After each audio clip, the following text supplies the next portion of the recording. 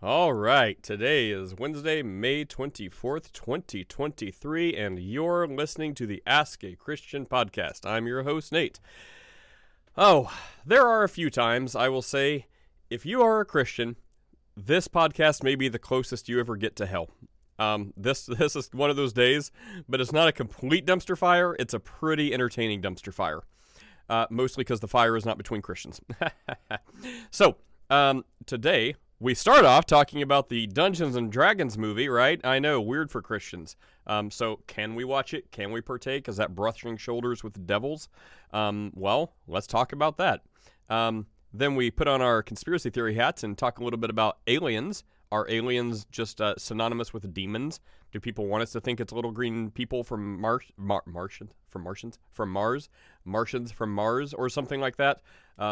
Actual material beings? Or is that just clever adaptation for what other people may call demons? Let's talk about that. Then we'll take the tinfoil off. And interdimensional demons disguised as aliens. Now we'll take the tinfoil off and listen to, some Calvinists talk with someone who, I don't know what they are, Unitarian or Israelite, I don't even know. Doesn't concern me, except I'm there just listening. So if you're interested in that, there's a lot of yelling and screaming and obnoxious noise in the background. So, can be entertaining. After that, there is a equally, except better audio, still yelling and screaming, and our Jewish friend who regularly stops by and contributes absolutely loses his cool. With some other dude who's talking about, the Torah and some Maimonides or whatever, a Jewish scholar or rabbi or something that says apparently Jews should kill Christians who read the Torah, or Jews should kill Gentiles who read the Torah, and makes the guy lose his mind. So I don't have a dog in this fight. I mean, technically the claim we follow the same God, but for this discussion, I don't care at all. But it is entertaining. I just try to keep the best I can. All I will say is I like free speech. That doesn't mean I won't censor anyone ever. That primarily means free speech. Government, stay out of it. When it comes to me, I follow similar principles. I'd like to not censor people, but if they go on screaming, cursing tirades, I'll probably censor you. It hurts my ears and I don't like the language. If someone, I don't know, starts calling for violence, I generally don't believe that should be a crime, but in my room, I will probably censor that too. Crimes are for criminals who actually do crimes, not for people that just, influence someone. Our law would disagree, but that's my position. Anyway, follow the laws. So as far as calls, and there's before this discussion, calls about anti-Semitism and wanting me to moderate the chat, and I don't know, if someone's saying, hey, kill this group of people, don't do that. I'll probably censor you. Don't kill anyone. But if it's like this convoluted, anti-Semitism, and then I have to, decipher it, and I need a crash course in why it's anti-Semitism, is it a dog whistle? Is it, come on, I don't care. It's not anti-Semitism. It's just like when people say, oh, that's racist. I'm like, dude, I asked what time it was. They're like, you're racist. Racist is from the white man. Racism, time. I'm like, oh, come on, it's not racist. So I take a similar approach. If it's not immediately apparent, I don't care. Free speech. Say what you will. Even if it hurts your feels. People tell us, Christianity's stupid, God's stupid, Christians suck all day long, and I let them keep saying it. So, we have a pretty wide freedom of speech policy here. So that's what starts this conversation, and you'll see where it goes. Have fun. Get your popcorn and 3D glasses. Anyways, check out the Ask a Christian book that shows how to have civil discussions, unlike everything you'll hear today. Except for me. I'm not perfect, but I guess I have a knack for letting people say vile, horrible things and not calling them stupid and idiots. I guess that's my talent. Anyway. I fail miserably in other areas. Plenty of other areas. So Nate is not perfect. Shocker, I know. Surprise. Never meet your heroes, right? Anyway, check out the Ask a Christian book available on Amazon to have civil dialogue with people who don't necessarily agree with your views and are not necessarily civil. Also, check out the Ask a Christian store, grab a t-shirt, support the cause, and check out the donate link. You can support this podcast sharing the gospel, which is what actually matters, which is the whole reason we should be here, is. So sharing the gospel with people on the internet and not talking about religions that aren't even ours, not talking about secondary issues. I mean, discussion's sake is good, but primarily promoting the name of Jesus and the gospel of Jesus Christ and, showing people the God of the Bible. That's the primary goal. If you would like to donate and support us, grab some merchandise, whatever, keep us going. It does cost money, unfortunately. That's our goal. That's our mission. So check it out. Enjoy the podcast, and we'll see you next time. Maybe, if I want to do it a different way, I have to make a movie. Like, what do you want? That's true, I guess. But I mean, I appreciate like a little artistic license. Like, I really did like the like minor what was it? Not minor illusion. It was like the oh gosh, why can't I think? It's like the most like a cantrip. Whenever he does the bard, he comes in, and then you get to how it's an illusion. It's not an illusion. It's the thing I can't think right now. It's like a cantrip. But anyways, so he plays the bard, or he's playing the lute, and he comes in, and then you see like an example of what it looks like with break concentration, because these face gets all distorted and you can't maintain it, and they're like, oh, and they saw through it. I'm like, oh, that was clever. Yeah. Gosh, why can't is that? It's not. It's the. Oh my goodness, why can't I think of this? I can't. Yeah, the only caster I ever play is a cleric. It's like the thing that can make you clean and shiny. It can prestidigitation, right? Because it can like create kind of like minor illusions or whatever. Yeah. Or sounds or something. Anyways, maybe that's not what I'm thinking. Anyways, so yeah, as far as the Dungeons and Dragons movie, I guess we can start by saying I don't think it's inherently anti-Christian to enjoy fantasy realm type stuff like that. I mean, it's imaginative, right? Which, I mean, it sounds like something the devil would say. But I mean, where do you draw the line? Star Wars, you've got good and evil. You've got archetypes that you can read into Christianity very easy. You've got World of Warcraft and video games, and people that are like, well, that has magic. Okay, well, what about Call of Duty? That has real life depictions of like violence and death. Is that cool because it's just not magic? I mean, so anything like fiction, it mimics real life. So at the part where someone wants to set up like occult rituals and break out the Necronomicon and start cutting themselves for Satan, I'd say, back away and get out of there. But if they're like, yeah, I want to, shoot a magic missile and shoot some cool lasers out of my fingers. Okay, sweet. I mean, if you feel convicted about that, don't do it. But, I don't think it's also right to say it's inherently, sorcery or satanic, like break out. It's kind of like, wow, we're just jumping everywhere, and by I mean me. But it's like when people bring up the Levitical law about, first of all, which doesn't apply to Gentiles. Secondly, when it says, man shall not wear women's clothes, and they try to make the trans argument against that, and it's like that it's a different category that doesn't apply. Like the way the people in question view themselves, that law doesn't apply, because they're like, oh, I identify as a woman and I'm wearing women's clothes, therefore the men shall not wear women's clothes does not apply. So the same way, like when you break out like occult and sorcery and don't communicate with the dead, if you're talking about a fantasy game, like even Lord of the Rings, right, that was written by a Christian guy.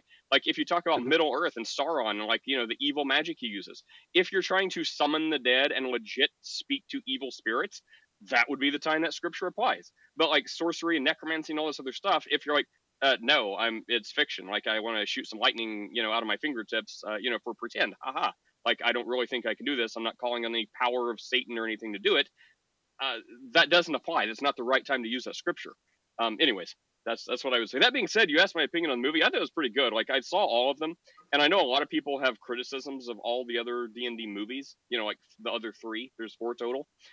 Official ones, and I mean I enjoy them all. Like there's only so many limited. It's like fantasy is the most like has the least availability of a genre. Like there's just a lack of it.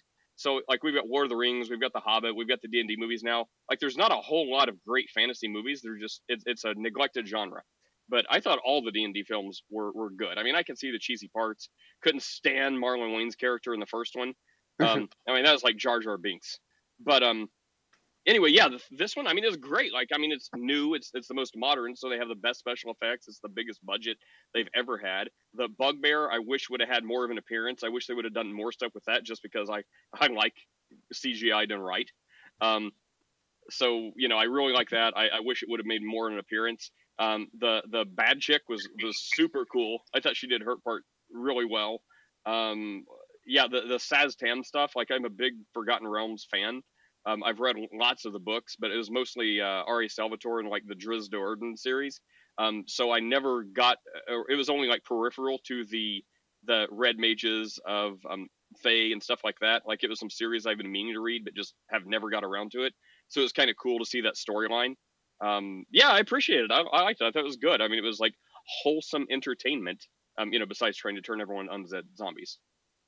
Yeah, exactly. Yeah. No, I thought the only thing that was like I avoided all of the trailers because I didn't want to have any spoilers. But when the red mages were first like all in the dark and stuff like that, like, oh, like maybe is this going to be like Drow or something?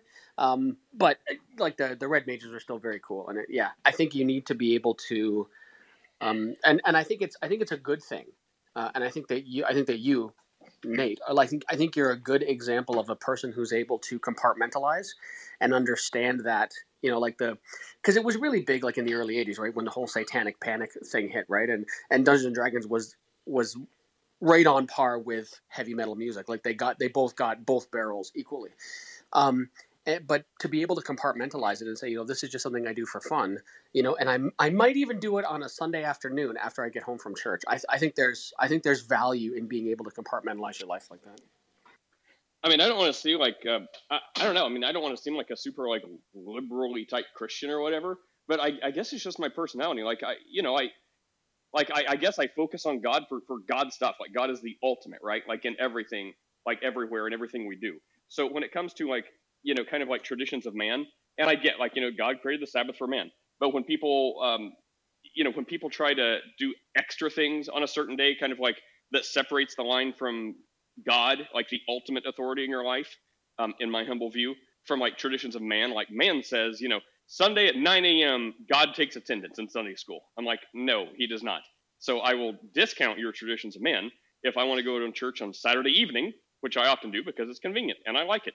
Why not?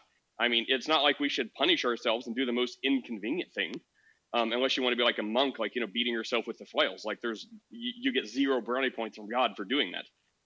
You're just hurting yourself for no reason. You should see someone about that. So, yeah, I mean, on one hand, I wouldn't say compartmentalize, like I disregard God, like God's cool in his God box over here off to the side when I need him. I'd say, God is ever present all the time. Yes, even when I'm in an imaginary fantasy game, playing with lightning and, swinging swords and stuff like that. But yeah, so like the day of the week, like that type of stuff, traditions never really held sway.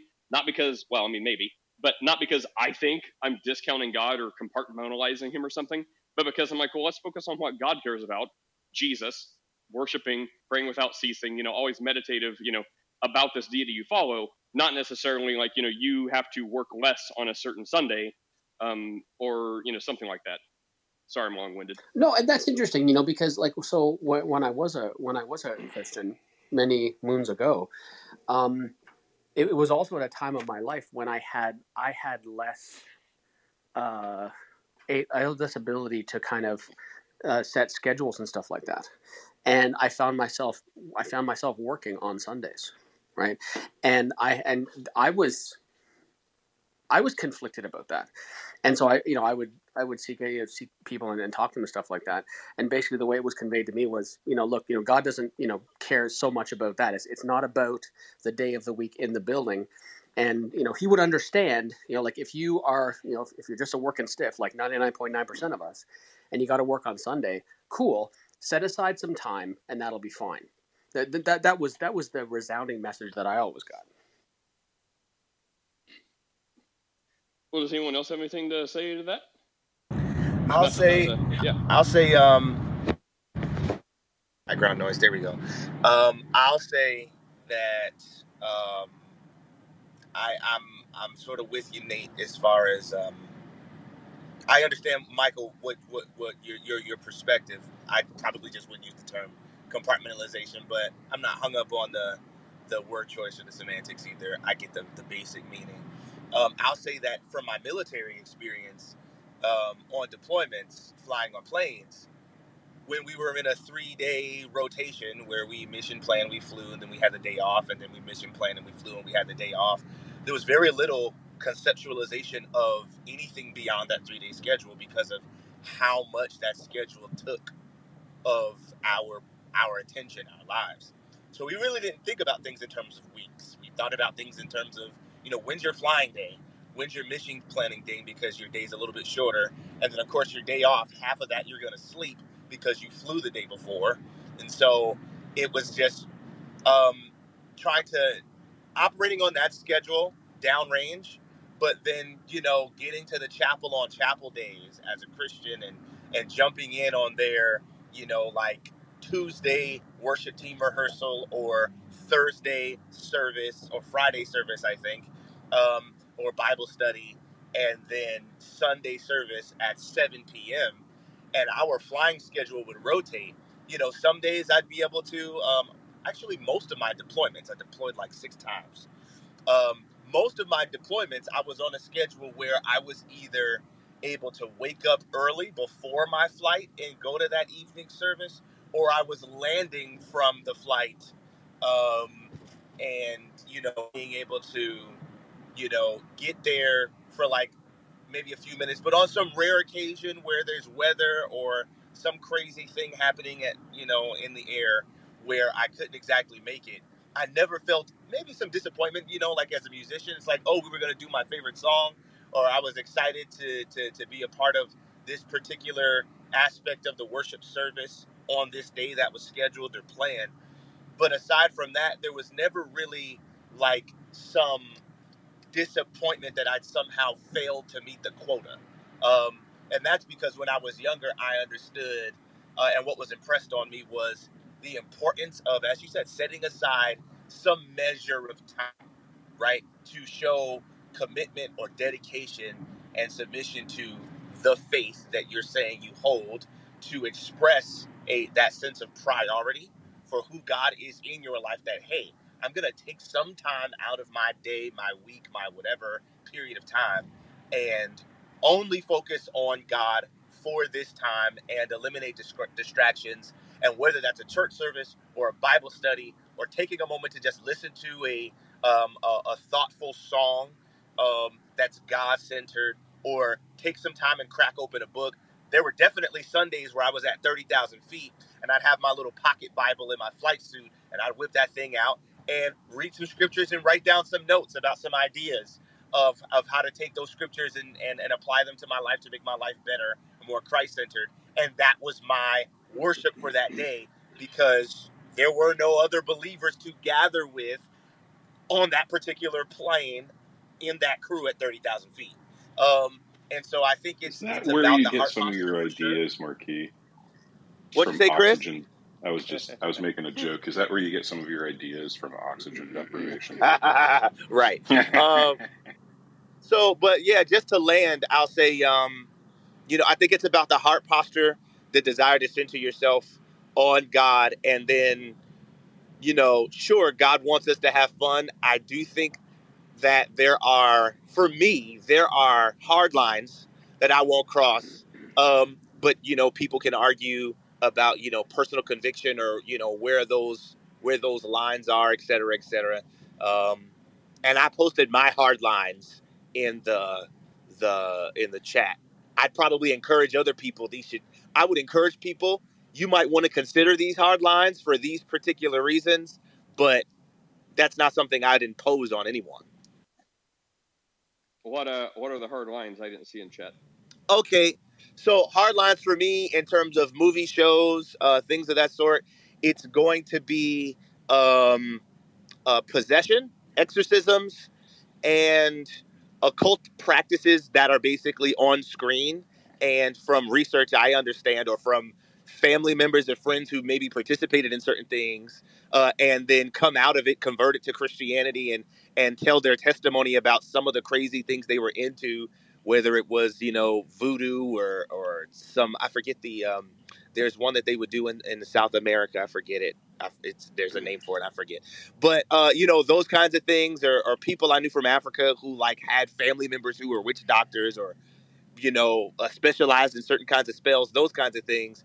And from talking to those people, it's like, okay, well, some of these things that they're putting on screen are actual demonstrations of these real life practices that people are doing every day. That's going to be my hard line. So like demons, exorcism, possession, that kind of thing is going to be where I draw my line, and witchcraft practices displayed on screen, Ouija boards, seances, that kind of thing.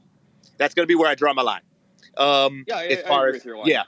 So yeah, I didn't watch like movies like The Exorcism of Emily Rose. I didn't watch that, but I've watched every Final Destination, because I do Yeah. like the Final Destinations. Right. So as an example, I'm not gonna watch. I didn't watch. I mistakenly watched Drag Me to Hell. That wasn't on purpose. I didn't realize it was what it was until I'm like, what the heck's going on for most of the movie, and then at Wait the a end, I'm minute. like, oh Was that the one with the wrestler where he was like, no, Wait a it's the girl, and So then she like the title Yeah. is literally "Drag Me to Hell," and you didn't realize what it was about. and he mistakenly watched it? I didn't know that was what was on. I was at someone's house and they were watching it, bro. I They mistakenly were watching it, tripped and I and was fell, like, and now my okay, girlfriend's it's pregnant. a weird movie. This girl's running around. She's like an insurance claim agent or something, and she doesn't do right by this old lady, or I guess what this old lady feels like doing right by her. So, and this old lady looks super like creepy and all that anyway. The point is, Don't they I all? didn't realize it was about a demon coming to drag her to hell. And that was the name of the movie until like maybe 3/4 of the way through the movie, where there's like the creature, and all you see is like the shadow of the creature. You don't actually see the creature until she's like on the train at the very end, and she's getting dragged down to hell. So I'm like, oh snap, that's what this was. Okay. And then I went about my day. But no, I didn't watch like the exorcism movies or like the Omen or those kind of weird things where it's like somebody's got a demon. No, I'll pass. Yeah, and that makes total sense. Like coming from your perspective, like that, like yeah, I wouldn't expect. Like for me, like the Exorcist, the original Exorcist, is one of my all time favorite movies. It's hysterical. I laugh. You know, it's like I'm like Beetlejuice. Like I've seen it 167 times. And it keeps getting funnier every single time I see it. That's me. I don't look at it the same way you do, and so for me, it makes sense. And Apostle, I also agree with what you said about the whole kind of setting aside time just kind of for whatever. It seems like it would be super petty, if it turns out that God is real, that it'd be like super petty about no, it has to be this time, from this time on this day, and that better be Eastern Standard or something silly like that, right? It just seems ridiculous to me. Welcome, Chris. We missed you yesterday. Yeah, pretty gnarly day. I missed you too. Talking to me, Bob. Oh, you missed me too, Bob. I missed you too, Bob. I missed you too. I still have a question. Oh boy. Something about the Trinity in 3, 2, 1. Go ahead, Bob. No, it's probably something about Calvinism. Okay, you say Trinity, I say Calvinism. Which one is it, Bob? Which one of us is right? The question is, should I believe Jesus is God? Oh, I said that. Did you guys hear me? I said it under my breath. Did you hear me? I said it right after the Trinity. Okay. You win, Nate. You win this round, Nathan. Win the battle, but the war is still to be decided. Well, all right. Chris? Maybe Michael can answer that question. Well, okay, so when I was a Christian, yes, I believe that I was a Trinitarian. I believe that Jesus was not a created being, and that when he came to earth, he was God made flesh. That's what I believed. Dude, when the atheist is correcting you, Bob, you need to question your life choice. No, I just want to know how he got his mind straight after believing the Bible? that foolishness. Jesus didn't come from heaven. I told you that. Jesus literally says he comes from heaven. No. He literally says He says, I have not come down to heaven to do my own will, but I have come to do the will of the one who sent me. Those are Jesus's legit words. He said, I have not come down from heaven. Did you get those words? Yeah, to do my own will, comma, but I have come down from heaven. There's the conjunction. I have come down from heaven to do the will of the one who sent me.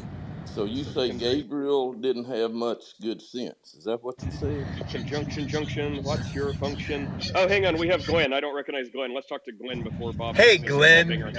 Thanks for the salvation right for a second. Good Lord. What's up, Glenn? Uh-oh. Hey, peace, Glenn, you peace got to to the speak. room. Oh, hey, what's up?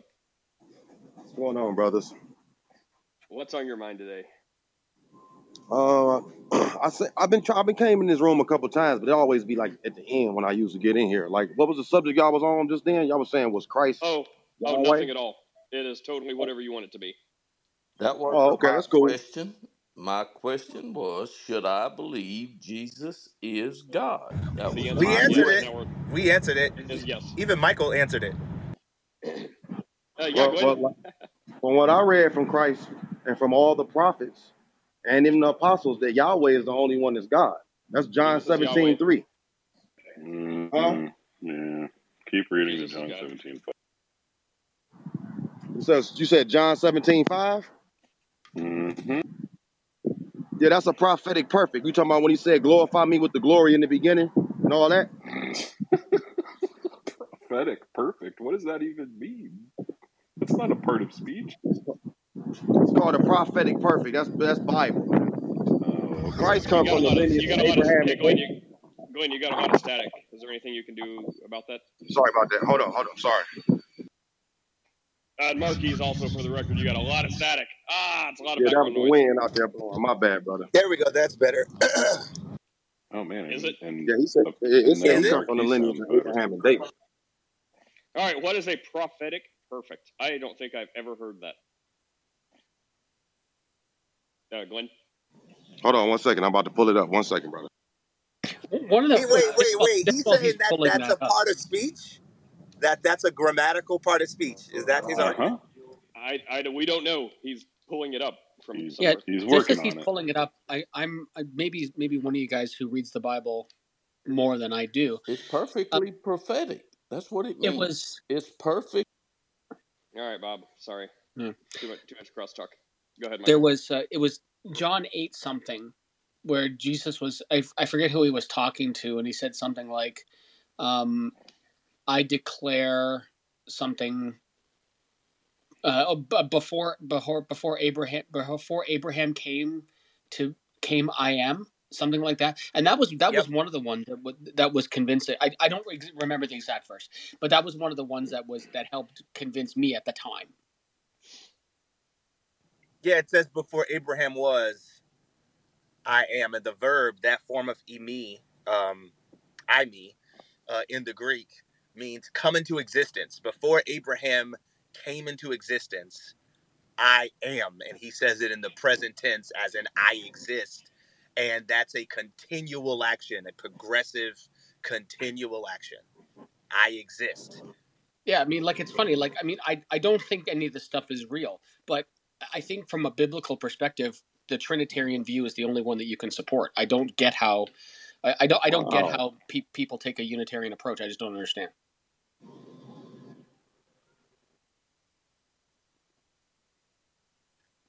Go prophetic perfect for you, brothers. Prophetic perfect tense is a literary technique used in the Bible that describes future events that are so certain to happen that they are in the past tense. Comes from Hebrew. Don't come from, oh, I'm in the red. Can y'all hear me? Yeah, we hear you. Hello? What? Yeah, we hear you. Yeah. What source are you getting this from? Out of morbid curiosity.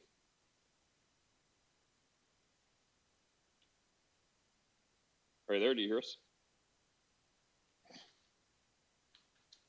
We do have. I just noticed. I just glanced down at my phone since I'm not working.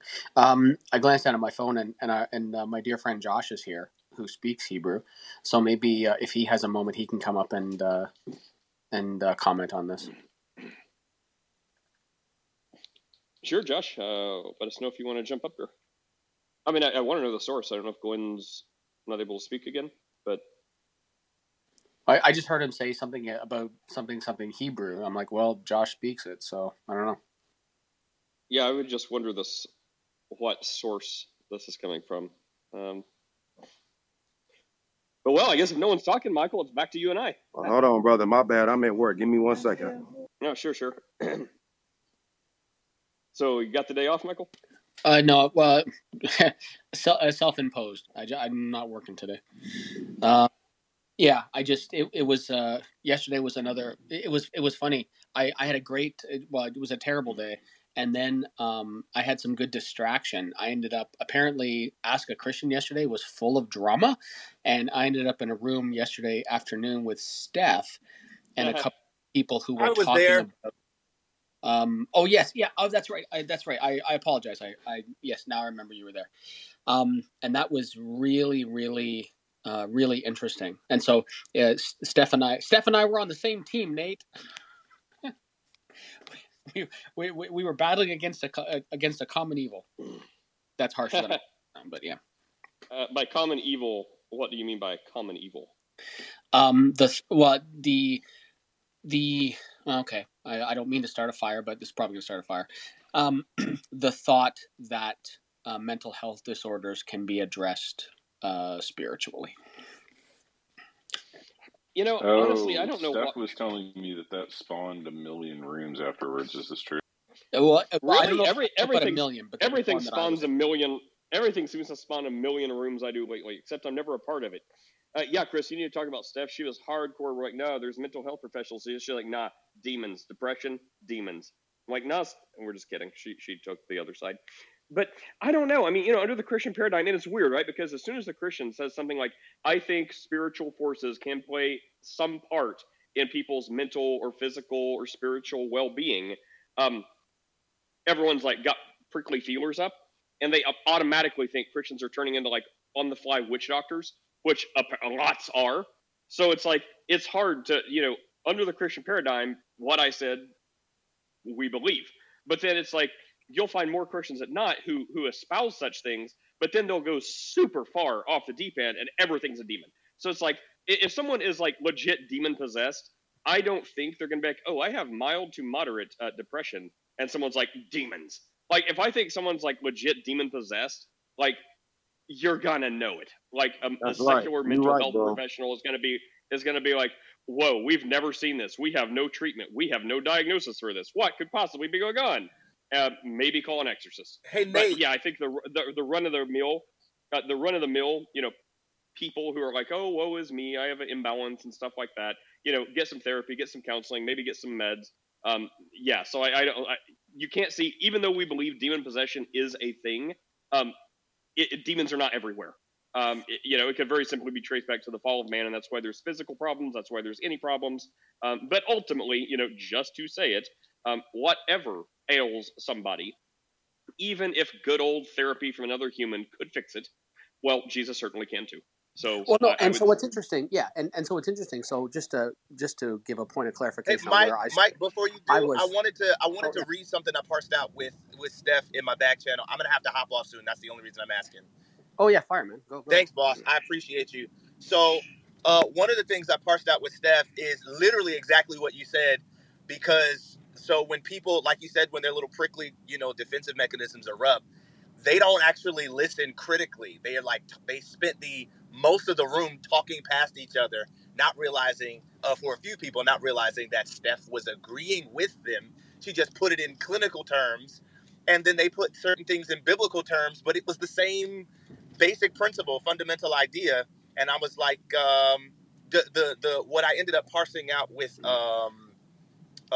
Steph was, I'm looking for it because we had a decently conversation, right? So what she said, or what I said is, okay, so this may be nuance in definitions, but you are defining mental illness in a manner which necessarily excludes demons, i.e., if it originated from a medical condition, then it's not demons. And that is not to say that demonic influence or demon possession cannot appear or present as physical illness or mental illness, but you would categorize that as something fundamentally different because of its origin point, right? So demonic possession may look like a physical illness, which we've seen in scripture. We looked at Luke 13, and there's the woman who was bent over, and the Bible legit says that there was a spirit which caused this woman to be crippled. And, Jesus rebukes the spirit, and then her physical ailment is gone. So there's biblical proof for a demon bringing about something which looks like a physical ailment, but is not a physical ailment, because no amount of medical treatment will fix that problem. You'd have to deal with the demonic possession to treat the problem, because that's the source. So even though it looks the same or has similar symptoms, you would quote unquote diagnose that as a totally different issue. not a mental or a physical illness, but a demonic illness. And that was something that she agreed to, that basically she's not saying that demons can't cause something that looks like mental or physical illness, but that if demons are causing it, it's actually not mental or physical illness. It's something else different, like totally. It's like apples and oranges. And so that was the understanding that I was able to parse out with her in terms of what she meant and what she was saying. And I just wanted to put that for the room to represent her clearly, because when I say it was so bad, like, It was terrible. it was bad. It was bad. And then people were like, oh, you're sympathizing with her. I was a moderator in the room, Nate. Oh, you're sympathizing with Michael. He doesn't even believe. And I'm like, that's the point. And Steph said it. Michael has an experience and education in this field. We wouldn't tell a surgeon, a brain surgeon, that he has no bearing in a conversation about brain health when we're discussing brain tumors just because he doesn't believe in Christ. And we say, yeah, medicine can fix it, surgery can fix it, and Jesus can miraculously fix it also. Which is also what Steph said, that demonic illness or mental illness, Jesus is the answer, but we can't say that because Jesus is the answer to all these things, that all of these things are interchangeable. They are different problems. And Yeah. I'll land there. Yeah, it's funny. It's funny, Marquis. The like you used prickly. That's incredibly charitable. There was such a lot. Like it derailed so many times. The train wreck was catastrophic, actually. And Oh my gosh. and the hard part was that and Marquis representing it completely accurately. Steph was not saying that that Jesus can't be the answer, and it's hard because I went in there and I've talked about starting a fire, throwing a grenade in there. I dropped a Moab in that room yesterday, and it was bad. Like what I said was basically I said, look, I don't care, because there is data out there to support the positive psychosomatic effects of spiritual beliefs when it comes to healing, and that can't be disputed, right? And what I said was, I said, so if you engage therapy and whatever that looks like, and meds if required or prescribed by a physician, what I said was, I said if you do that, I said I don't care if you do that and like whether you pray, go to church, or wave a chicken over your head. I don't care. And that just blew the room up. That everybody lost their mind when I said that. And I said, I don't care if you do the first two things and then whatever else you think you need to do, but just make sure you're doing those first two things. And Steph was saying exactly the same thing, but and what Marquis said is true. Everybody was talking past one another, and it was just demons. It was just demon. It even devolved into into a couple of the people saying, you're a white woman and this is a black room. Like, it got really bad. Oh my gosh, wow, I thought the drama here was bad yesterday. Why am I never around when this happens? Or I should be thanking God I'm never around when this happens. But yeah, I did get a back channel from one of the people she was sparring with. And I think she said she was going to be here in a minute. I was going to wait for her. But anyways, I was told I need to get my woman in check, like I guess my Ask a Christian woman, and put her on a short leash. I was going to wait for her to read the quote I got. But I'm like, well, that's interesting.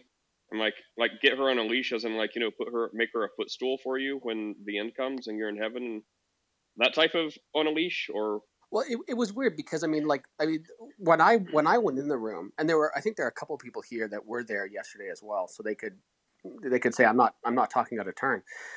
Steph was kind of getting it was pretty attacky against her. And that got, even though, we don't know each other other than kind of this space, I got kind of defensive of her. And so when I got the chance to talk, one of the first thing I said was everything Steph said is right. And, blah, blah, blah, blah, and tried to help, but it ended up not being too much of a help. Like I said, it turned into a bigger cluster, probably for what I said. And I think, the people doing this, like the super spiritual, like only Jesus, which, on its face is not a bad answer. But then the way they view that is, kind of like no blood transfusions, just pray harder. Or, you don't have what you want, well, just pray harder. And that's kind of where they go, which makes it bad. But it's like, to the Christian who's like I would put myself in this category who, I mean, tries. I would say, I mean, we all would say we try to be biblically accurate as best we can. But, you know, me trying to be as biblically accurate the best I can, it's like the kitchen sink approach. Why not? Like, you know, I believe God, you know, gave us knowledge, gave us intellect. And, you know, we've used this to create medicine, to create therapies, to create, you know, counseling and intellectual study of the brain and stuff like that. So why not take the kitchen sink approach? Like, pray, yes. And it's like, as soon as you say anything other than just pray, it's like, you know, you're not a real Christian, or you're not a great Christian, or, you know, you're one of those Christians that deny all this stuff. It's like, no, I'm literally talking about demons possessing people. I'm just saying not in every instance you can say that. Stop being such an absolutist where you can't be. Like maybe someone just had a bad pizza the night before, and now they're like, wake up feeling funky. But so it's like, look, in between, yes, pray. If you're not a Christian, I mean, of course, I'm going to advocate for being one. But, you know, pray to Jesus, ask for help. Like, if you get mental health treatment, the kind that you, Steph, myself, everyone's recommending, it's probably going to be a little bit of a wait. You're probably going to be scheduled out a couple weeks. So, you know, in the meantime, pray. I don't know any secular mental health professional that would discourage you from, like, eating different, trying to eat healthy, trying to get a little bit of exercise. Like, oftentimes, I mean, that will make a huge difference in brain chemistry. I'm not saying that will totally fix depression, but I'm saying if you have a couple days or a week before you get to see a mental health professional, I don't know, give it a shot. Exercise, do a couple laps. Like, you know, eat an apple. Stop eating so much sugar. I don't know. Why not? Just try everything you can, you know, to better yourself and, like, get wellness. So food, diet, exercise, pray. And then whenever the guy's like, oh, okay, your appointment time, great. I've done this, this, and this. What have you got for me? Just do it all. Yeah, and it's funny because so like in the things that, like, in the people that I do counseling with, if someone does want to take or add a spiritual one, because I am obviously, you know, firmly secular. If someone comes to me and says that they want to do something spiritual, one of the, like, I will put the cards on the table, say, you know, you're going outside of a, you know, out of a belief system that I have. If you like, I will sit quietly if you want to do this. I said, or if you want someone who shares your beliefs, I am happy to recommend you to a colleague. Because I'm not going to discount, because even if, and because my firm belief is it's not going to be efficacious, but it might be to that person. And if that person is going to get some benefit in any type of tangible way, I'm not going to because my goal is that person being better. I don't care how they get better. It's almost like you've got a sense of professional ethics, Michael. Well, that sounds very reasonable. I do what I can, and then of course I break out the Ouija board, right? You know, but yeah, I was going to ask, like everything you sounds good, but are you secretly like, oh, excuse me for just a moment, I'll be right back, and then you're like, you summoning demons to possess them in the back room? Yeah, too soon. Yeah, too soon. Just kidding. Yeah, and I put on, and then I put the movie Drag Me to Hell on. But only good demons. What's up, Random? How are you? Oh, not bad. I heard talk about D&D, and so I got intrigued, and then we kind of pivoted away from that, probably for the best. But I was here yesterday, so I did want to vouch for Michael and what he was saying. I mean, so Steph did message in my. Oh, go ahead, Mike. Oh, I was just gonna say it did, as an atheist, similar to Michael, it did kind of come to a point where it was just kind of really weird that we were both on Steph's side against these individuals who are just blatantly, obviously denying that science exists, kind of thing.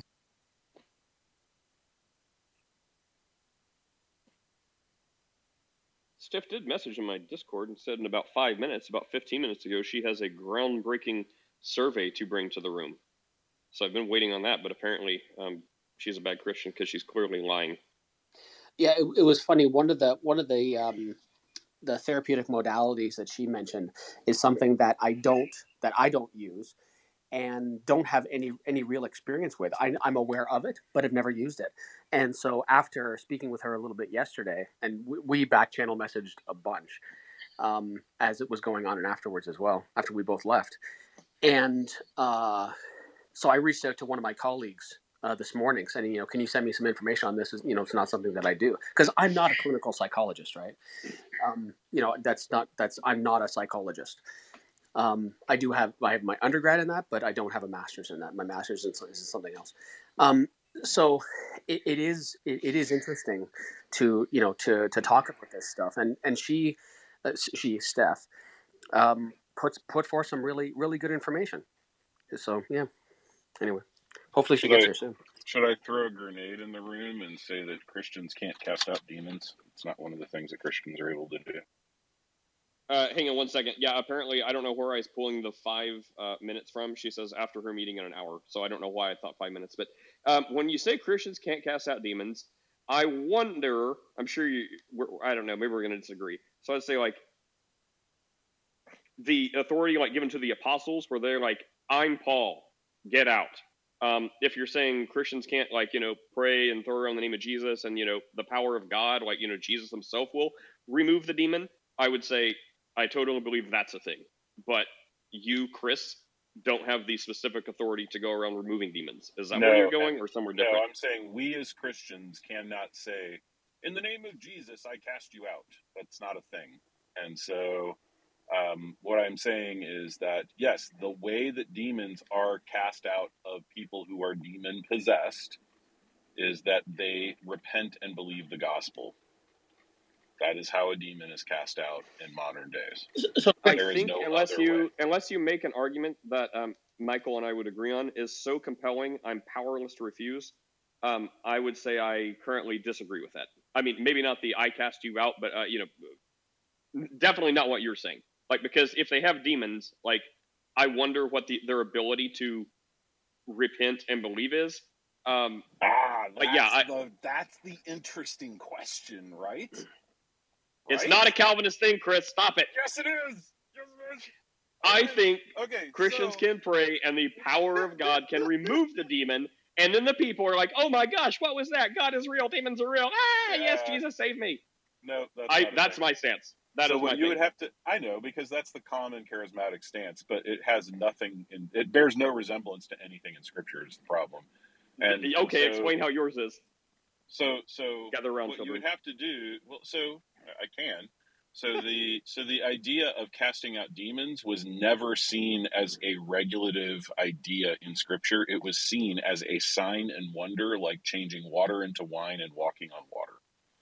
Like, it was seen as that level of miracle. It was seen as a Red Sea parting experience. It was seen as a sign and a wonder always throughout the Scripture.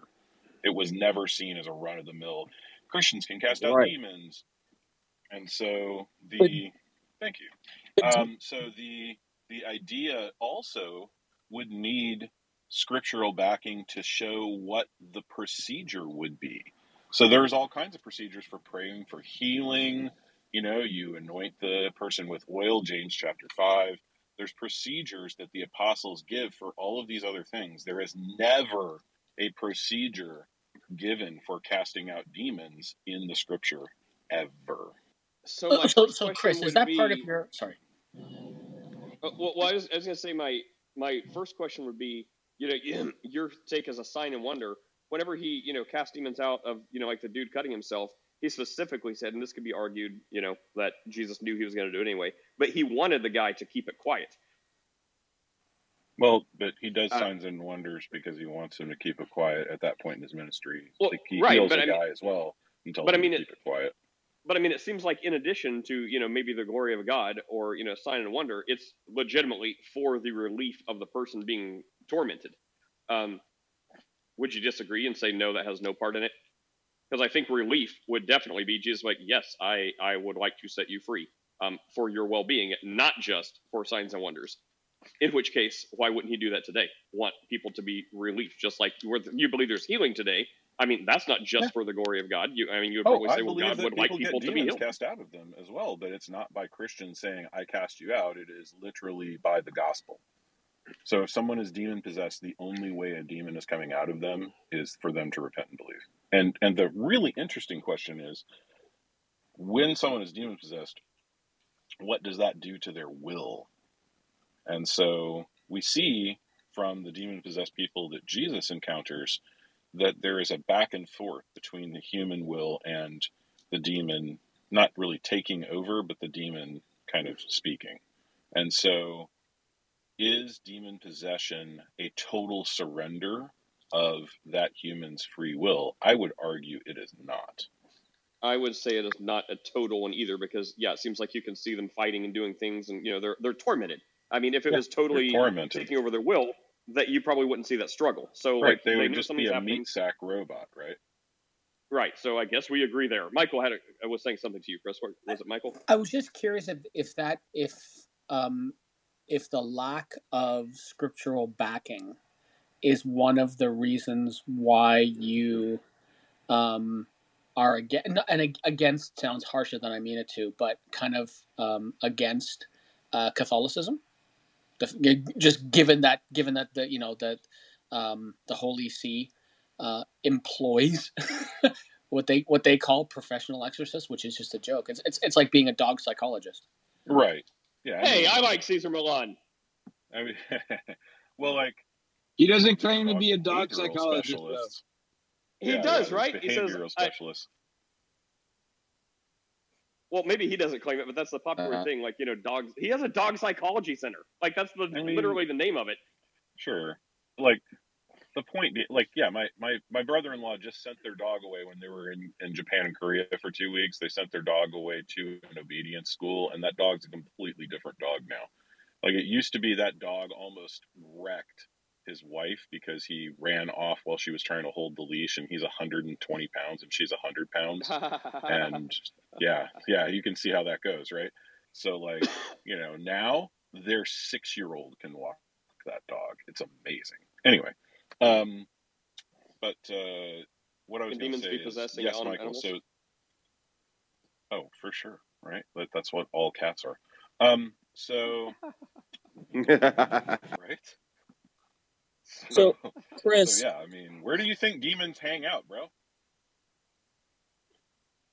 So, yeah, Michael, to answer your question real quick, I'll get to you in a second, random. To answer your question, I mean, the idea that somebody who rejects salvation by faith alone, by grace alone, through Christ alone, can somehow cast out demons is completely laughable. And, like, I find the Exorcist hilarious as well, because a Catholic priest would have, like, it'd literally be a replay of Paul I know, Jesus I know, but who the heck are you? And then they get like beaten to shreds and thrown out of the house naked.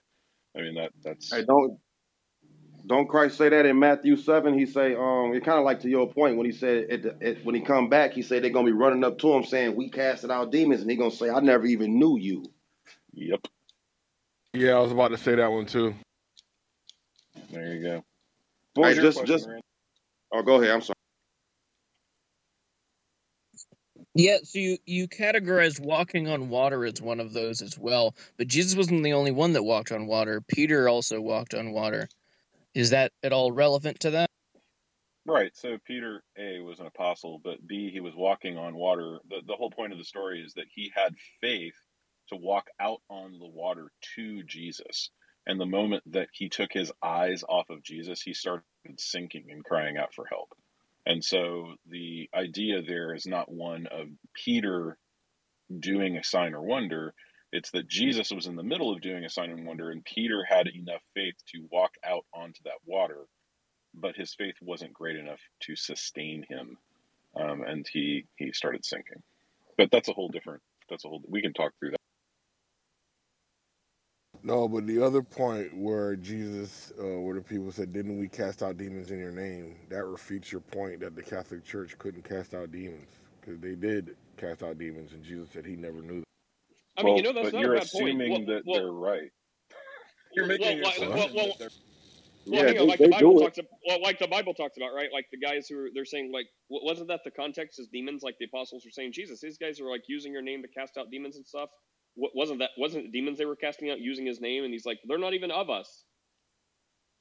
Right. Well, again, we're making the assumption in the passage that they truly are casting out demons. Jesus says, why would we make the assumption? Why would the text never says that they truly casted out demons? It says they are quote unquote casting out demons in your name, it never says that they really are casting out demons. What? It just says they're that's casting hair out splitting, demons bro. in deny it, your though, That's name. bro. hair splitting. Well, now You hair that splitting. that's Christ like yesterday. didn't deny it. That's like yesterday we talked about Thomas, and the whole case Reb was actually making it was, did Thomas really touch the scars in Jesus' hands? So quickly, Chris, would you just say He yes or no didn't. to that? Okay, that was the case he was making, because he's like, Jesus says, touch my hands. But then it says, oh, you see because you believe because you see. So he's like, well, the implication is Jesus says touch his hands, he's going to touch his hands. He's like, well, it doesn't specifically say he did. I'm like, well, the implication is there. He's like, no. I'm like, okay. I mean, that seems a little reading into it.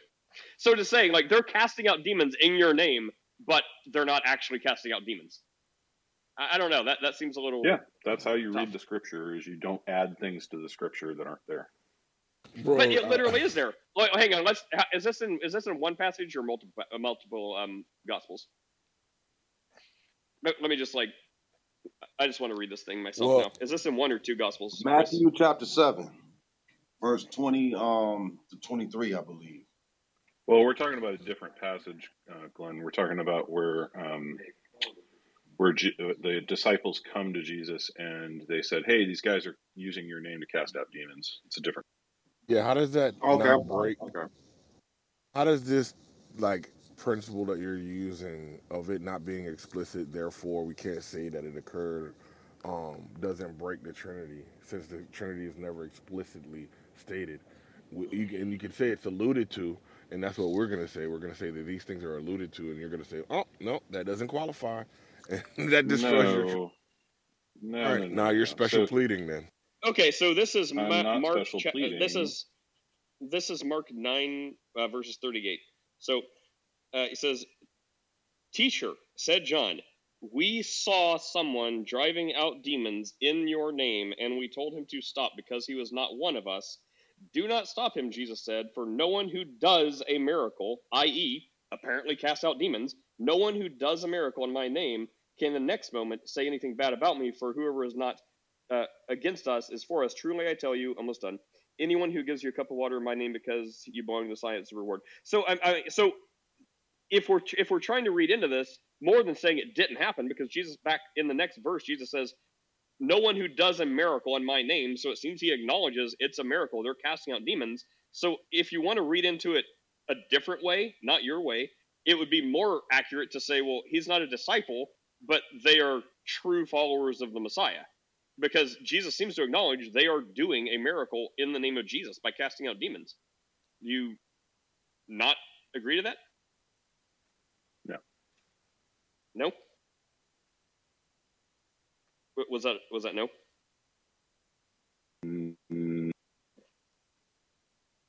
Okay. Well, I guess we just differ. So take it away. Concrete, the answer to your question, the reason that we derive the Trinity from the Scriptures through systematic theology is because we are responsible for the clear implications of Scripture. And so this is a difference in literature between what the clear implications of Scripture, with all of the revelation that we're given about who Jesus Christ is and who the Holy Spirit is, as well as who Yahweh is, right? That we derive the Trinity through systematic theology. Now, do we derive that these people were actually casting out demons from systematic theology? No, we look at the text, and it's an apple and oranges comparison. Bro, that was horrible reasoning. You said we use implications to come to conclusions. In one instance, you're not going to allow implications in another instance. You're special pleading, bro. No, again, they're apples and oranges, Concrete. Here's the problem that you're not understanding. We're taking the context of one single verse of Scripture and we're making an implication from that could have broad implications for other things. The difference is that we don't do that with Scripture. We don't take one verse and build an entire theology from it. What we do is we take the whole breadth of Scripture and we build theologies and systematic theologies from those.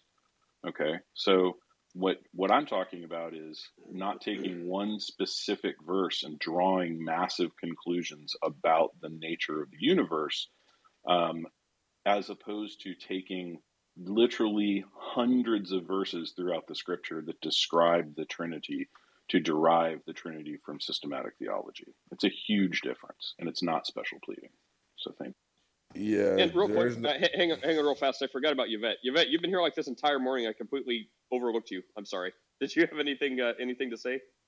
No, just listening. It's interesting. Continue on, please. Continue on.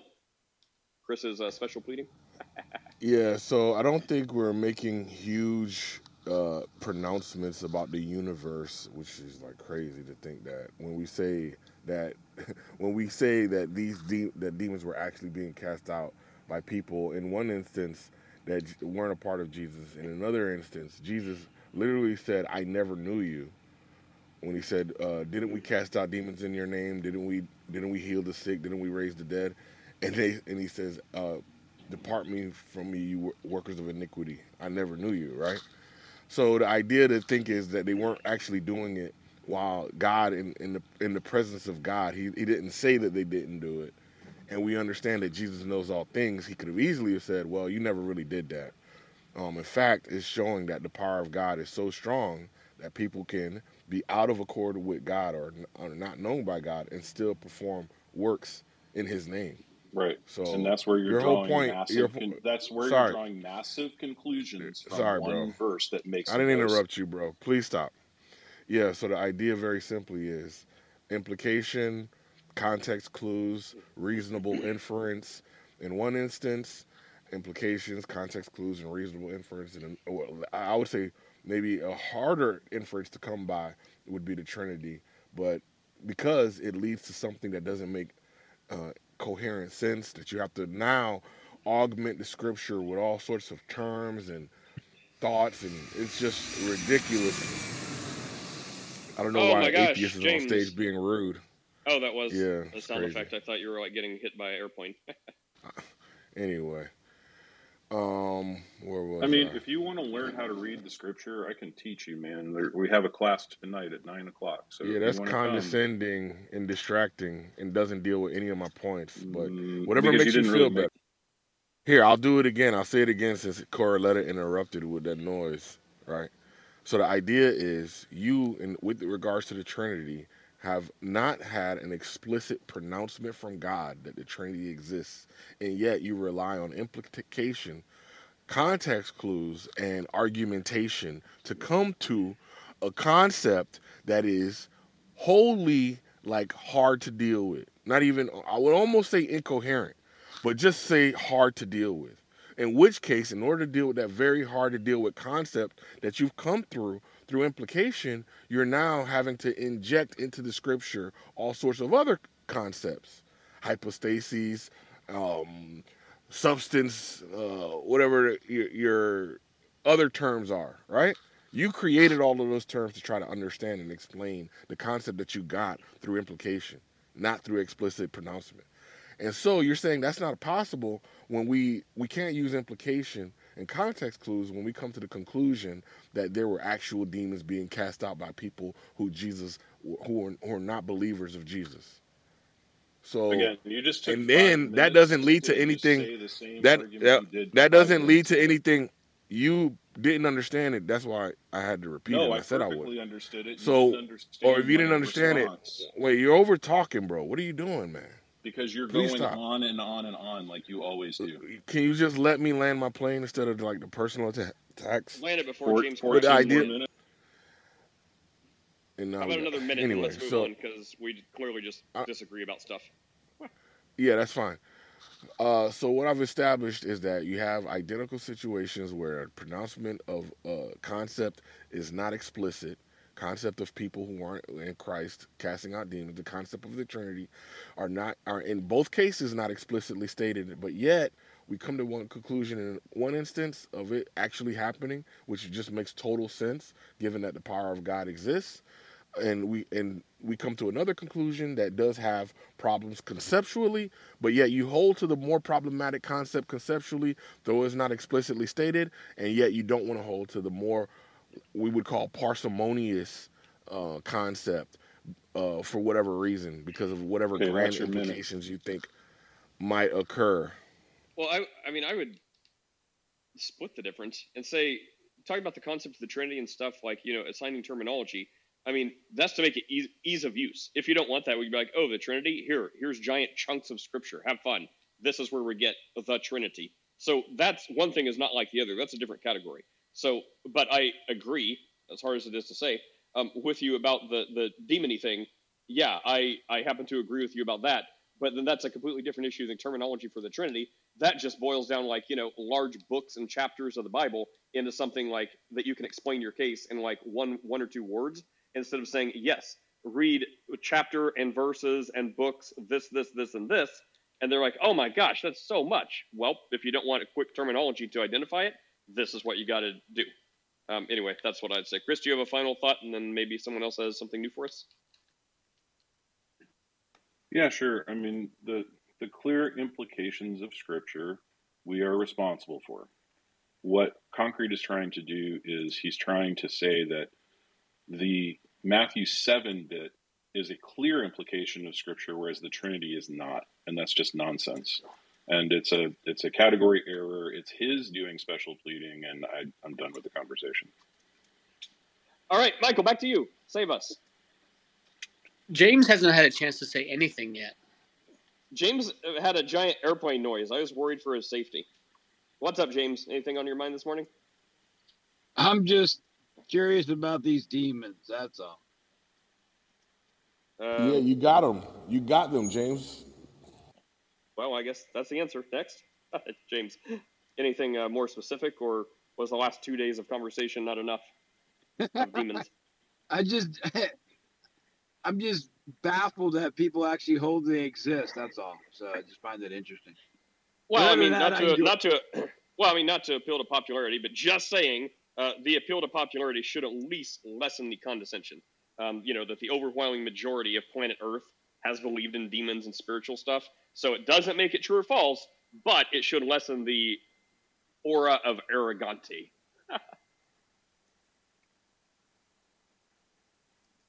That's all. CEO, welcome. What's up? I thought Chris and the other guy had a really good conversation. I did see both perspectives on the specific scripture. I saw what he was saying, and then I understand what Chris was saying about you have to use a wider lens and look at multiple verses before you come to a conclusion. So my question for you, Chris, is like, do you feel like there are some specific scriptures that are so bulletproof that you don't have to do that, or should you always do that on every single topic? You have to read Scripture in context. There's a whole bunch of rules that are hermeneutical rules that you use for any written word. From an IKEA manual to a math textbook to a science textbook to the Scripture, you read it exactly the same way. They're just rules of hermeneutics. And for us to ignore rules of hermeneutics, yank things out of context, and then make theological conclusions from those things is simply an abuse of both written language and the.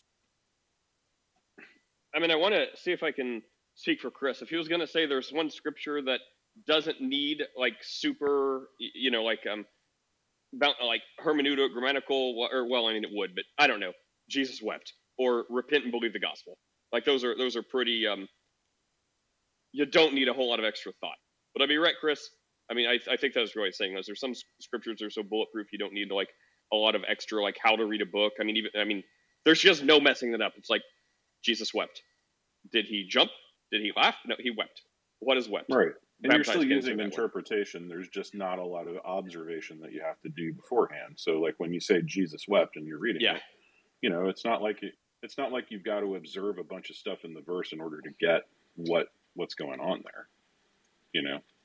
It's really obvious. Jesus, this dude, wept. It's not difficult. Sing, what's up, Sing? Welcome. Hey, what's up? How you guys doing? Oh, we're all right. What's on your mind today? No, I'm just doing some work. I'm just doing some. So I was writing an essay, and then I'm just doing some other work. Yeah. So just jumped up on stage to hang out and listen. All right. Well, let us know if you have anything to say. I might say something. Yeah. The concrete guy was kind of funny. He was saying I should use the word funny. That's very condescending. He said a very, very erroneous point about getting the word Trinity and essence and hypostasis and stuff. That's just the way that words work. We use words to describe concepts. That's just what we do. In fact, if that's the case, then we should all learn how to speak Greek fluently and only use the Greek words that appear in the Bible. In our discourse on the Bible. But that makes no sense, obviously. Like, you just said the word noted? You just said that? Yeah, you can't use that. I'm sorry, bro. It's What's the Greek word for that? Exactly. Like, there isn't. There's no set word that says noted as like an idiomatic phrase. We just don't have that. Maybe it's like notatious or something. Maybe. What's up, Ebike? How are you? I'm doing well. Like, I just. Then... Oh, dude. Is he still talking? Oh, I thought it was done. Were you done, Sing? Didn't mean to cut you off if you weren't done. Nah, I'm done. I'm basically done. You guys get the point. I was just gonna say that. Yeah, Ebike. I was just want to comment on spiritual experiences or like, because I've seen shadow people. I've had like my bed shake at night, and then like I prayed the Our Father, and it would like stop shaking. And granted, like I don't expect really people to believe me necessarily, but like so many people have had experiences like this. I think it's kind of like unreasonable to just dismiss them all, hand wave them away like they're liars or something. And also think about how many experiences people have that they never even share, because like there's like a lot of like rude, skeptical people that if you come out and talk about things like this, they just treat you like garbage. So there's a lot of like people that have these experiences that never even share them. So I think that's sad. We live in a world like that where you can't even like talk about something unless it's scientifically verified or something like that. So Well, it's interesting. I never ever discount someone's personal experience. I think that so when someone experiences something, I believe that they experience something. I just don't necessarily think so I think that people who have an experience, I think that that's a good reason for them to believe whatever it is they believe. But someone else's experience can never be evidence for me. And it's too bad, Ebike, that you've had those experiences with people kind of like, slapping you, down or something like that. But I mean, the one thing that I would say is, and this will sound less charitable than I mean it to, but we can find people right now. We could probably find clubhouse rooms, something like that, of people who say that they've been abducted by aliens. We could probably find people online who said that they've seen Elvis at a diner somewhere, right? Yeah. And we don't take them seriously. Pardon me. Yeah, I'll speak for myself. I don't take them seriously either. Me and a group of friends. That's all I'm saying. Me and a group of friends when I was growing up, we were like kids, but we all three of us, we saw a UFO, and we never even told anyone because we're like, everyone will just like laugh at us and mock us. So think about how many experiences people have that they never even share because of the way they get treated. And like, sure, but there are different types of like religious experience. People's eyewitness accounts isn't evidence. Like, that's just insane to me. And I mean, well, I think it's funny. Like, I am interested to see what happens. Well, first of all, I mean, I believe this stuff, is totally like it exists. All that is to be determined is does the specific person saying this, has it existed and happened to them? So I believe in a world where the spiritual stuff exists and things like that can happen. But does it happen to everyone that claims it? I mean, even you would say, Ebike, of course not. People will say it for any number of reasons. But I believe there are instances where it actually, stuff like that has happened. But I think it's interesting that, let's put our tinfoil hats on for a second.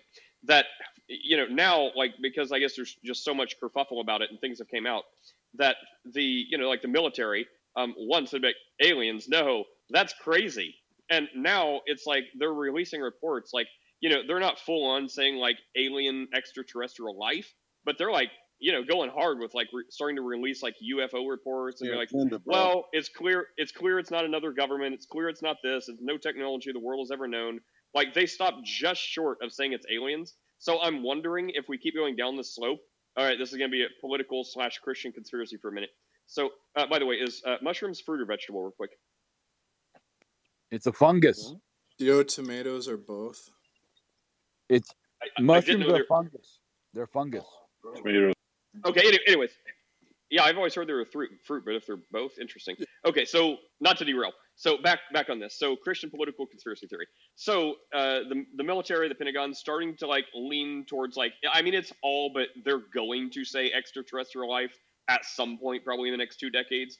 And at that moment, will people believe that it's just other beings, or could it really be like spiritual entities that they're calling extraterrestrial, but it's like these spiritual entities that Christians would call demons? So keep an eye out for that. All right, tinfoil hats off, everyone.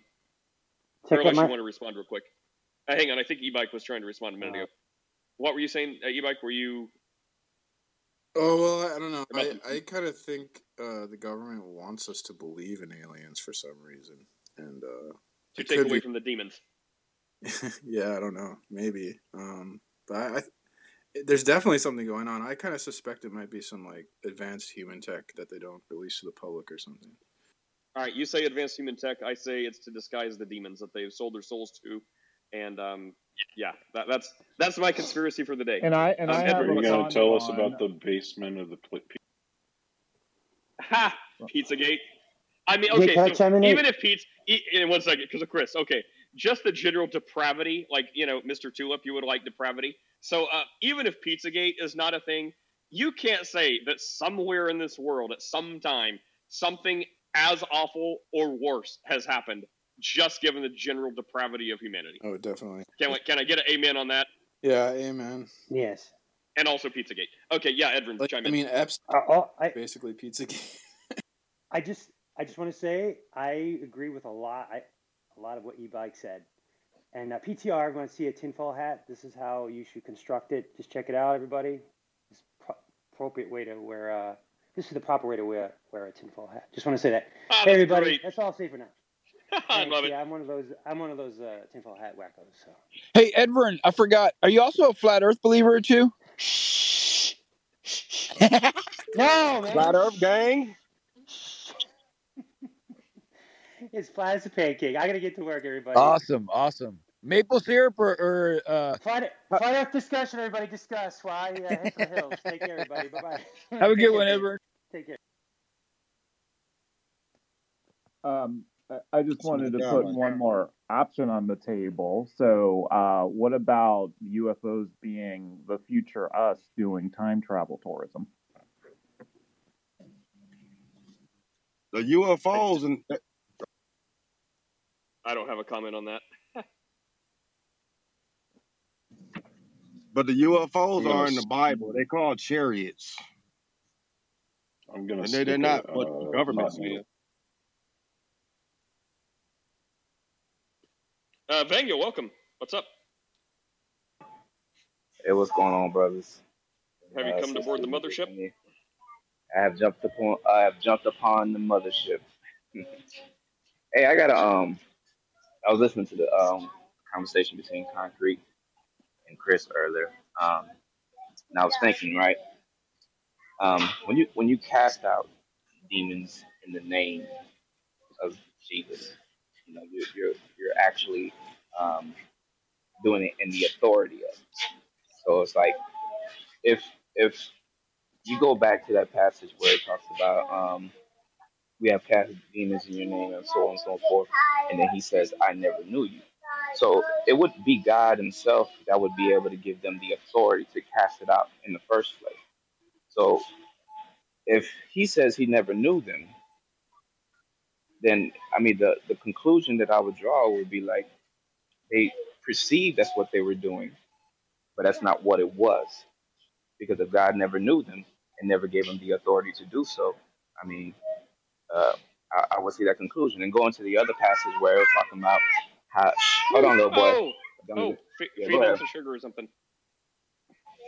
Man, this boy been all day long gummy bear, gummy bear, gummy bear.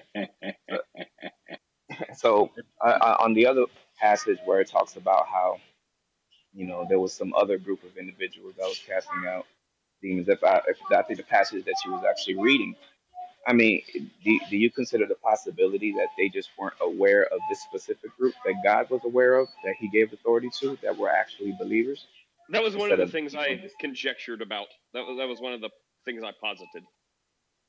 yeah. So Chris, that's what I'm saying, because Chris there was disagrees. like, but that's the concept that I'm looking at, because I'm like, how do you cast out something unless you're treating casting out demons as just some kind of you know mathematical equation, some potion that anybody can put together and actually do, instead of it just being something of authority that Or I mean, I mean, you also hear like stories like of people who I don't know. They'll say they were a different religion, or gosh, I really need to resource my thoughts better. But I don't remember if it was like I've probably heard both. Like people who were not a Jesus follower, they were like an atheist or Muslim or one of them or both of them. I don't know. Different people, not an atheist Muslim, but different accounts of people will say like there was some like weird feeling they got, or they'll say demon encounter or whatever, and whether or not it's true, the stories are there.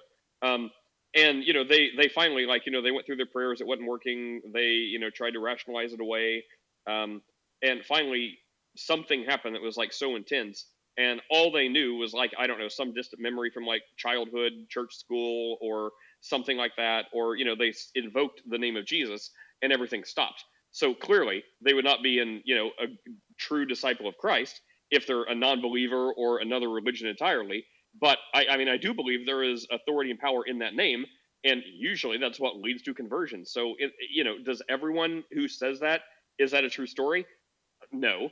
But to say that's never happened, I don't believe that. I believe there are accounts where that lines up with Look, something I believe can happen. here's the mistake you're making. You're saying the authorities in the name, and then you're also saying simultaneously some like permission must be granted to the person. If the permission isn't granted to the person, does that invalidate the authority in the name? Of course not. The authority is in the name. So the idea of, and Vanel says something that was like God can't do this. That's weird. God can do whatever he wants, however he wants, whenever he wants to do it. Whether or not it baffles the mind is irrelevant.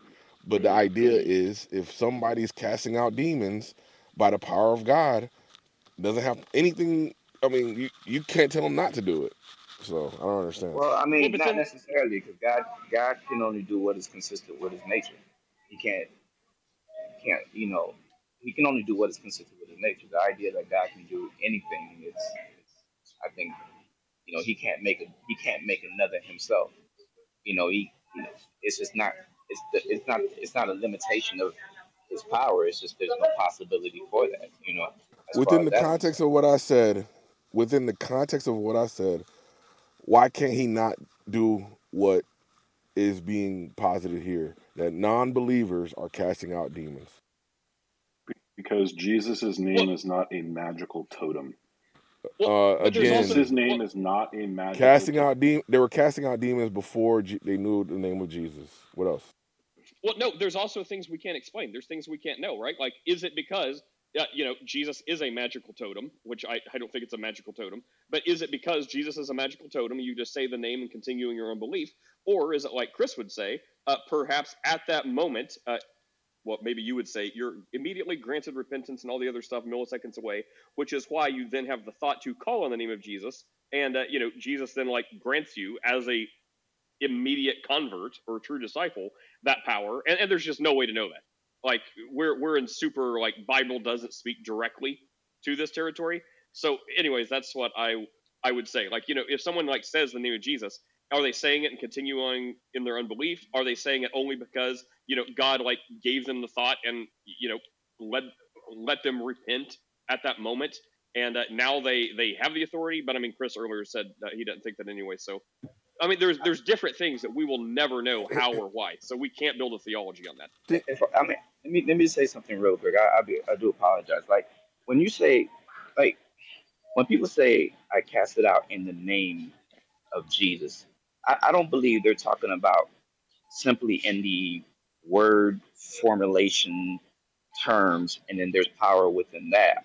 The concept that I get in my head when I say I cast out in the name of Jesus, I'm I look at it, I cast out in the authority that Jesus gives me, not something magical about the name. I know a lot of people named Jesus, you know, and I can't cast out demons in their name just because their name is that name.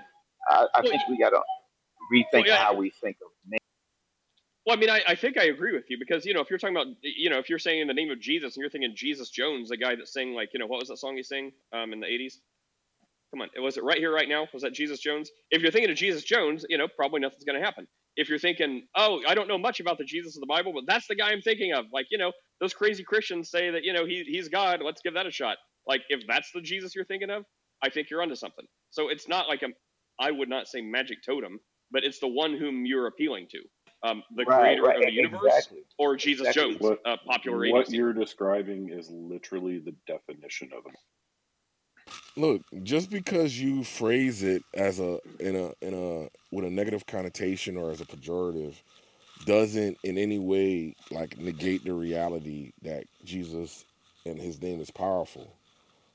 I don't know why you would try to undermine that by like sullying it with that type of, label, No one is right? sullying his name. No one is saying that Jesus' name is not the name of God, which you deny yourself. So, like, Don't if don't anyone is don't lie to sullying me. his name, Don't it about is me, bro.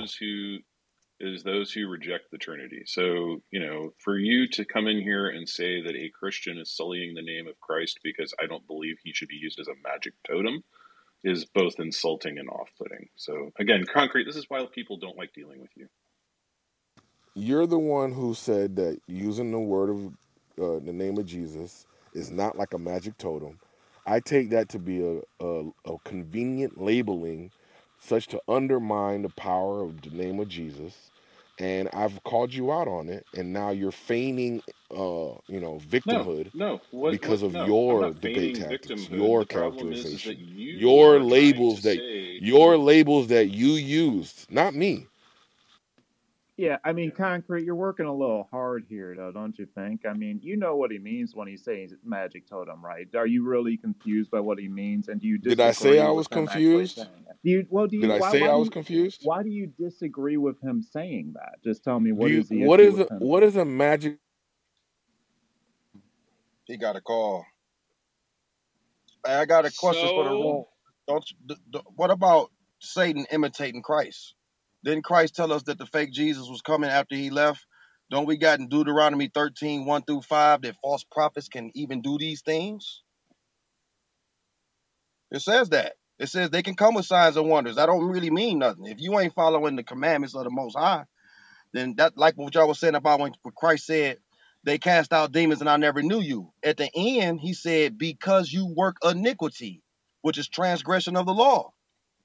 See, that part was left out. If you ain't obeying the Most High, it don't matter if you say Jesus or not. That ain't the true Jesus or Yeshua.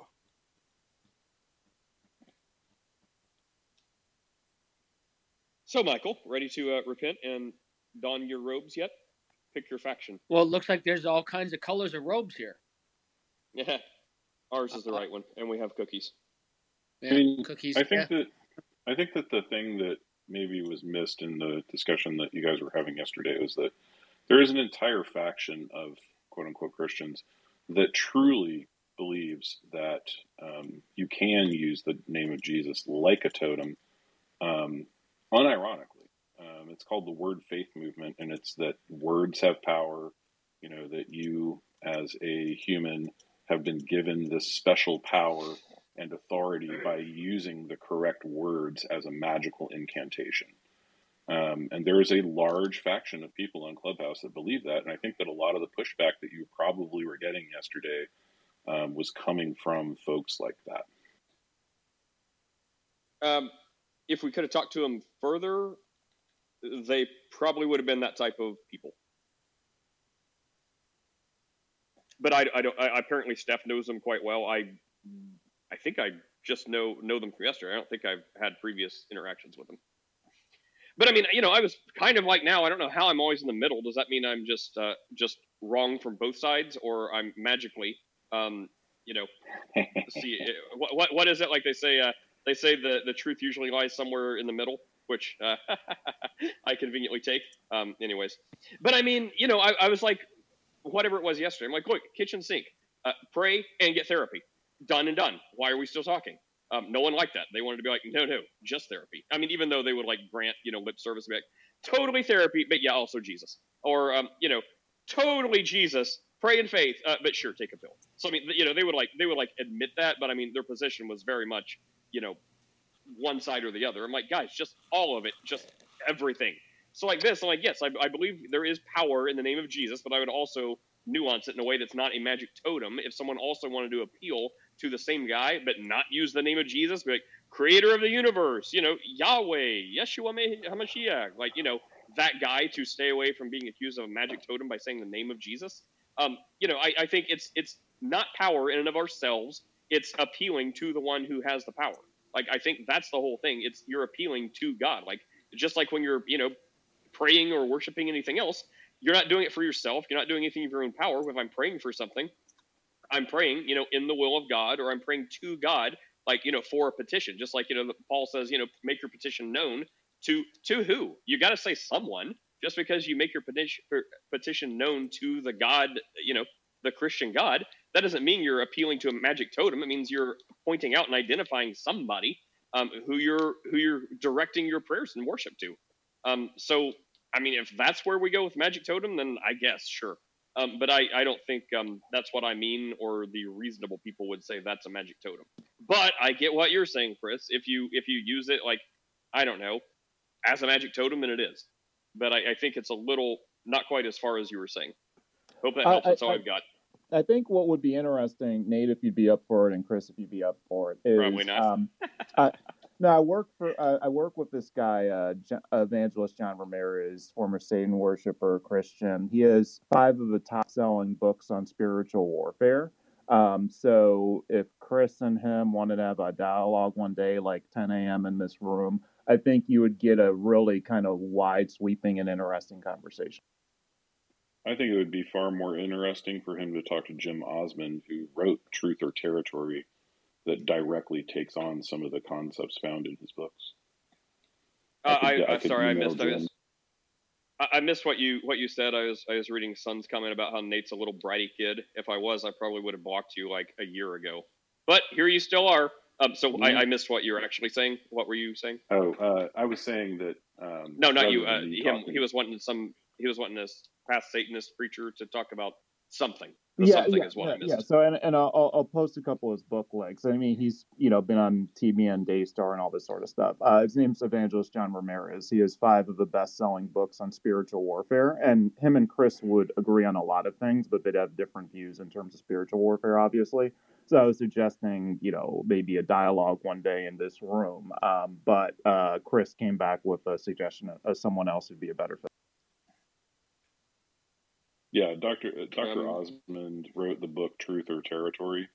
I can email him and see if he would be willing to come on Clubhouse and do it on his YouTube channel. I mean, he's got tons of resources. He's got hours of YouTubes about this particular topic, and I seriously doubt that Mr. Ramirez would take on Jim Osmond. I think he would probably decline. Back to our topic, another way to look at it is the Muslims look at Jesus as a special prophet. They acknowledge that he's going to return and reign for 40 years, but they don't take him to be God. So in one way, you can believe in Jesus as a powerful entity and whatever that entails, but you don't have to believe in him for your salvation. In which case, you could be like a Muslim, like appealing to God, Jesus, to cast out demons, raise the dead, and never accept him as your Lord and Savior. And it was so crazy. I was just thinking, how could that possibly happen? That there's people casting out demons in the name of Jesus, and Jesus says he never knew them. And I guess that not knowing is that they didn't have a relationship, even though they employed his name and his power. And that's like biblical right there. So Yeah, they didn't want keeping the commandments. That's what he said at the end of that. He said, "You're working iniquity." That part right there. Even the Muslims, when they say he a prophet, they really not wrong about like when they say that, because God, the Father, even called him a prophet. But far as the rest of their teachers, they believe that Christ is going to die when he come back after them 40 years too. They say he only going to reign for 40 years and be killed. So the Muslims, they kind of follow Satan just like everybody else do. Christ said that those prophets are going to come in his name and deceive many. So who is the religion, or who is the people who come in Christ's name and they deceive people, and it's many of them, like 80,000 denominations. Who is that? Catholics? Catholics don't have 80,000 denominations. I mean, they consider the There's not Protestant. 80,000. There's not 80,000 denominations. That's a I mean, doctrine. they argue on that. I agree with Chris on that. I'm just giving the roundabout. Some say 72, some say 96, some say 80, and all that. It's many of them. That's the whole point. There's many denominations, but like when we're talking about evangelicals agree on the gospel pretty much down the line, and they don't disagree on primary issues. They disagree on secondary issues. The reason that we have denominations is because secondary issues are just that. They're secondary. So denominations are actually ordained by God. Denominations ordained by God? Yeah, I ain't rocking with that one, bro, because they dividing everybody. The Christian, them denominations don't even rock with other denominations. They're not even one faith. Yeah. Well, because they're one faith because we disagree on secondary issues, and so instead of fighting about secondary issues all the time, we divide up because we have that ability and comfort in Western society to have multiple different kinds of churches.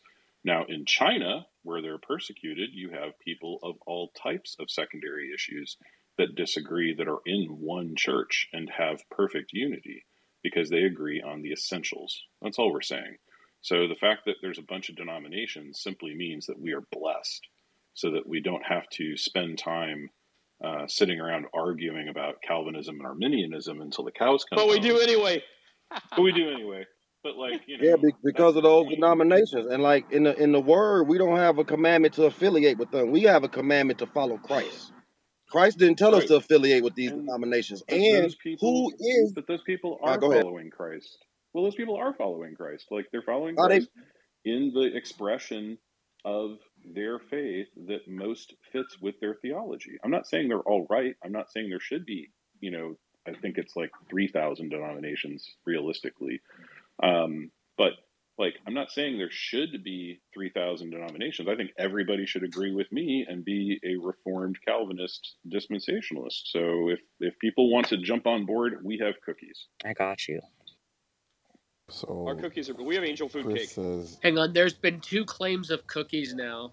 Chris, no, I switched mine. We have angel food cake. Chris can have devil's food cookies and say how that's Christian, but we got angel food cake. Chris, can I jump on your wagon? Chris is saying that division in church is ordained by God. Yep. Which would just takes that to be God is not an author of confusion. And I guess the admonishment that Christians were divided and that Satan doesn't have a divided kingdom from Jesus is like contradicting the will of God. He wants us to be divided.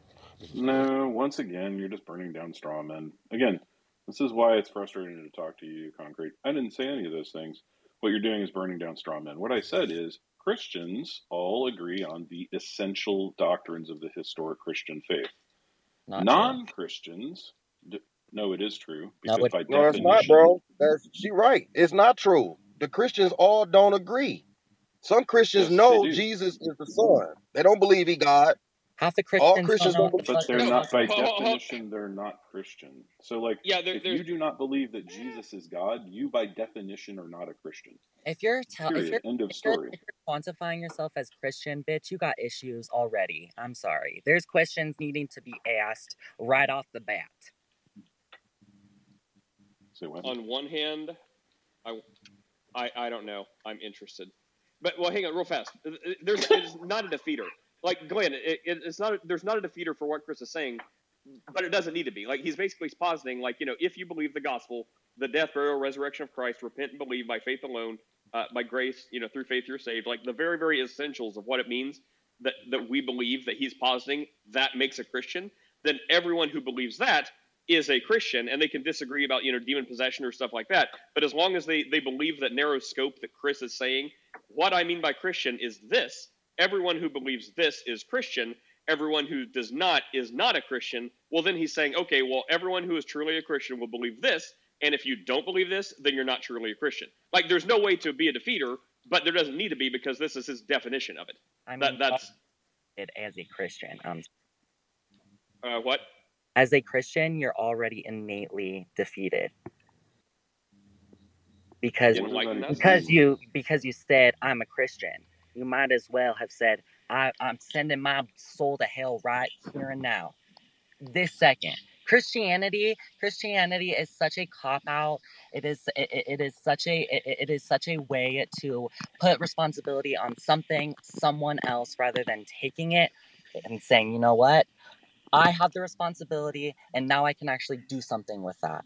The main fundamental foundation of Christianity started as a metaphysical, interpersonal story of humanity and our projection of experience, okay? And then it turned into this literal thing that happened in a history book that should be recounted as factual evidence. Fuck off. That's not factual nor evidence. What's her okay, name? so I mean I listened to that. It was very hard to listen to, but I mean that's like the second time you swore. I mean, don't do that. And I know you've been here before, so you know better. So don't do that. No one wants to hear it. So try again another day. But yeah, Chris, do you want to respond to that, or should we just ignore that? I mean, I'm just gonna ignore it. There's nothing to respond to. Man, we got historical proof that all this stuff happened, man. Like the Bible tell you to prove all things. If you want to learn the truth or learn what happened back then, you can start with his brother James. They left him in history. Even the historians who don't even follow Christ admit that he was a real man. So when people say that he didn't exist and all that stuff didn't happen, I don't really debate with people like that or have them conversations because there's too much evidence to prove otherwise. I know the atheists. Mm-hmm. Well, don't lump us all together. Not you, Michael. Michael, I'm sorry, Mike. I forgot Michael's on here. Mike, you not you, brother. Not all atheists is like that. I apologize. Yeah, I do. So while I accept, I used to be I used to be a mythicist,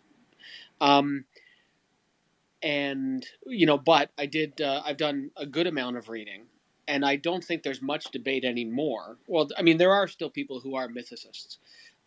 I personally don't think there's much debate anymore over whether or not he was a historical figure, but that is, the caveat I would insert there is that in no way speaks to any kind of divinity, right?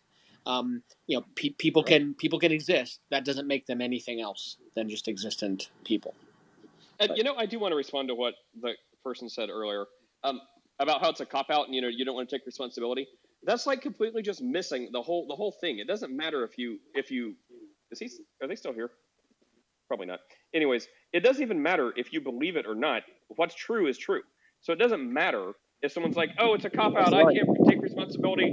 I can't take responsibility. That's so very loud. Oh, my gosh. It's not like, oh, I can't take responsibility for my own actions. It's such a cop-out. If it's true, it's true, and it doesn't matter if you can cope or not. So, if Jesus is like, hey, go ahead and stay muted, bro. That's a ton of noise. If Jesus is like, hey, I'm going to take the sins of the world, and if you're one of the whosoever's can repent and believe the gospel, then it doesn't matter how you deal with your feelings. This is true. This is happening. So I'm doing this. So regardless of your feelings, I mean, that's like what facts don't care about your feelings. Let's modify that for theology, or maybe we don't need to. Like, if it's a fact, it's a fact. So whether you can cope or not, I'm fine taking responsibility for the things I say and do. But in this, Glenn, I don't know if this is an accident or what, but you keep unmuting, so I'm just going to move you down because I'm losing my train of thought. But let's see. Can I bring the train back on? I was almost done. Anyway, yeah, I'm fine taking responsibility for the things I say and do, But in the spiritual eternal sense, like I believe God's like, hey, spiritually, you're dead. You need me to make you spiritually alive, so I will pay for your sin. Like that has nothing to do with taking responsibility. If I say something stupid, I need to own that, and I need to go to the person and be like, oh, sorry, I said something stupid, or if I did something stupid, that has nothing to do with not taking responsibility for yourself. That has nothing to do with coping as a cop out. This is in a spiritual sense. So spiritually, sure, Jesus wants to pay the price. If this is how it is, that's how it is. If I do something dumb in this natural world, I'm going to have to take responsibility. The police officer's not going to be like, oh, you put your trust in Jesus to pay the price? Okay, you don't have to cope. You don't have to deal with it. No, you have to deal and cope very much and take responsibility. So that's what I would have said.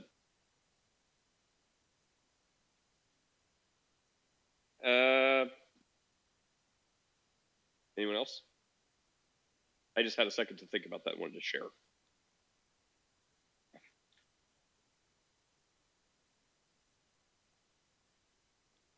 Marquise, are you speaking?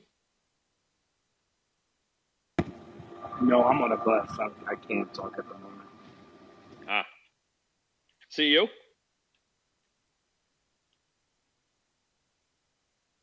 Did my voice just put everyone to sleep? Yvette? I can't think of anything to say. Father Chris. I mean, I can say stuff, I guess. What do we want to talk about? How Steph should be here now with her amazing survey. Yeah, I mean, look, the whole thing with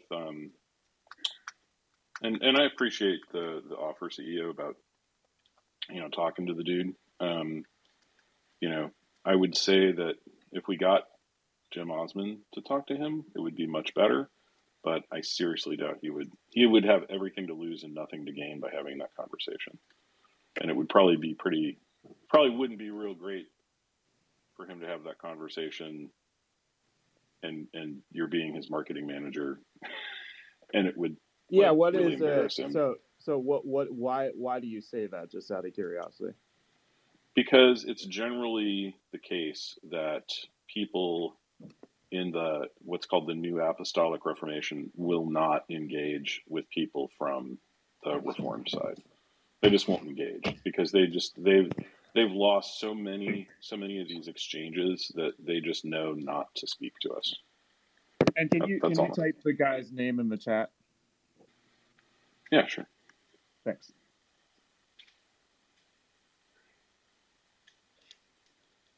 Did you say you're his marketing manager? Is that the connection? I'm his brand manager, yes. Oh, well, yeah, Chris means it wouldn't be good for you to be involved because Chris will be rude and insulting, and then the guy will get mad at you for hooking you up and will fire you. Yeah, there would have to be some ground rules. No, I wouldn't be rude in terms of engagement. Yeah, there would have to be some ground rules in terms of. Of course, yeah. I wouldn't be rude and insulting. I would kind just of say, kidding. Oh, okay. I mean, I would just say, like, Dr. Osmond, I mean, he has written a book on this subject that literally takes apart bit by bit the theology that this guy had. Chris, are you saying you saved the rudeness and insults for me? Yes. Thank you. It's the least I can do.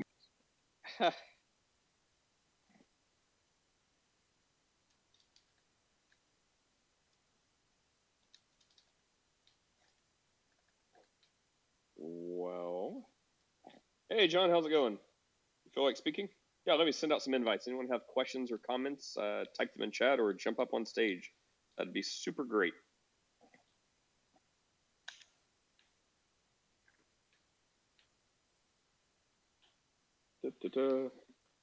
Nice to see you, Lou. Hello, Victoria. Jamesy. Welcome, Jamesy.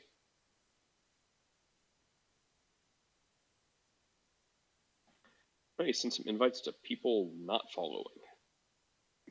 Yeah, so Marquis would agree with me that denominations are not a bad thing or a good thing because it keeps people from arguing about secondary issues. So, just as I said.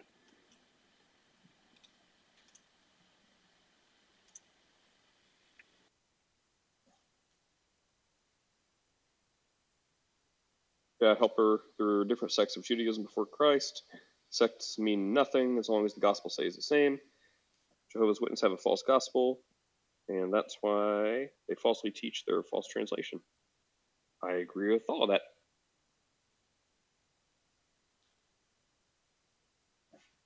Hello, Mr. Sheep. What's up? Hello, guys. I'm just listening. I'm in the store right now, but it's a great discussion. You cut up a little bit. I heard you're in a store, though. So, yeah, if you get out and want to speak, please do. Yes, sir. Hold on. Thank you. All right, Michael. Not to make you overuse your brain on your day off, but any other things going on in your life that are worthy of talking about? It's interesting. I was debating whether or not to mention this. You said something very interesting a few minutes ago, talking about people using Jesus, using Jesus. I think you said Jesus as a coping mechanism. And I think that to kind of tail it back to what we were talking about before, I think there are people that do that.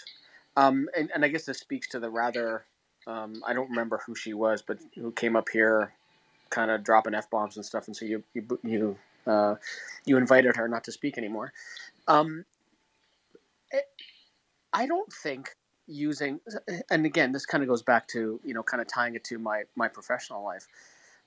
So like with things like, like therapy in general, right? Therapy, one of the things that therapy can teach you is coping mechanisms to help you deal, right? If you are, and again, tailing it back to what we were talking about before. So if you are engaged in, some type of therapeutic relationship, medication, possibly, maybe if needed, right, as prescribed. And if spirituality, whatever form that takes, whether it be Christianity or otherwise, helps you to deal with whatever it is, that could very easily be labeled a coping mechanism. And I don't see the harm in that. Because again, like if the end result is a person being better, right? Like I said before, I don't care what gets you better. And I think but the hard part is that coping mechanisms there can be a lot of baggage attached to those, right? And this is something that's been tossed around actually somewhat lately in Clubhouse. I've heard people saying, "Oh, that's just a cope. That's just a cope." I'm like, why? I'm having a hard time seeing the problem with people using whatever helps them to get through as being a negative thing, right? It's not for me. It hasn't been for me for a long time. It used to be, isn't anymore. So, call it what you will, but I also think it's somewhat kind of petty to just kind of dump all over people. And let me kind of, sorry, you invited me to talk, so I'm just going to blabble. So there was one. So and actually, Concrete was I think Concrete was in the room where I said this before. It was some time ago, but I'll reference a story about when my dad died, which is 16 years ago, ish. 16 years ago next month. Anyway, when my dad died, he died Christian, and my mom was Catholic, and they were married 49 years, and they never let that stuff get in the way of their love for each other. Anyway, when my dad died, my mom was crushed, right? Her whole life for almost half a century, raising 5 kids, all this other stuff. And because they had some varying beliefs a little bit, she was having a hard time with his death. Like, one of the reasons she was having a hard time with his death is wondering kind of what happened to him, right? Because she was convinced he was going somewhere, right? As a believer.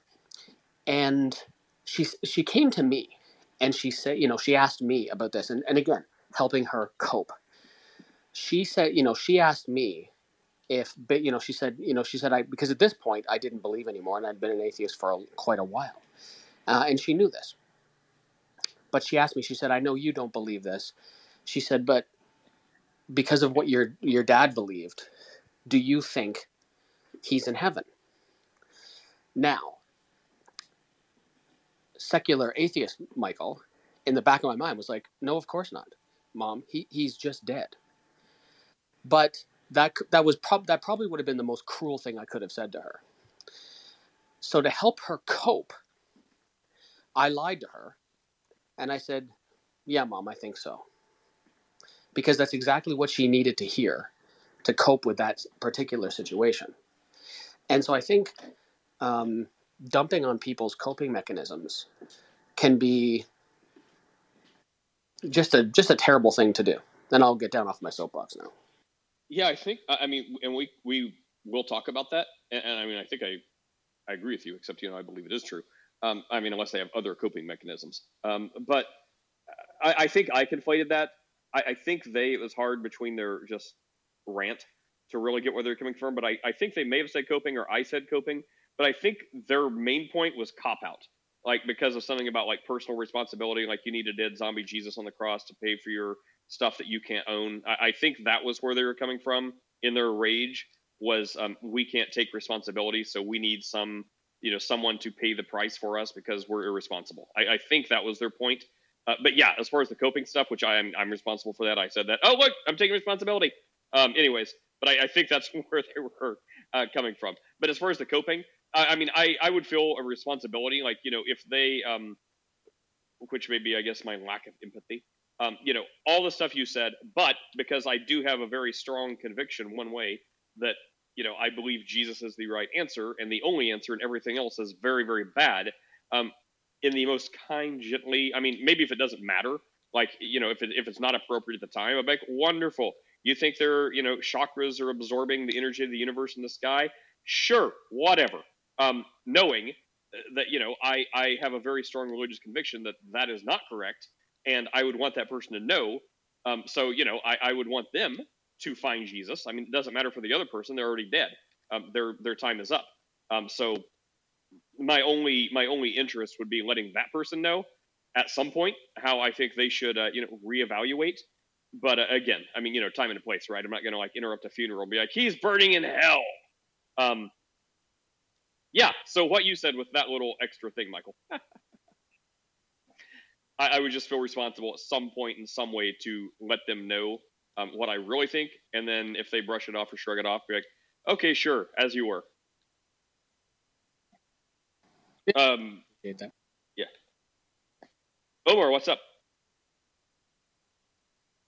Are you speaking, Omar? Hey, brother, God bless you. How y'all doing? Peace and trust to everybody.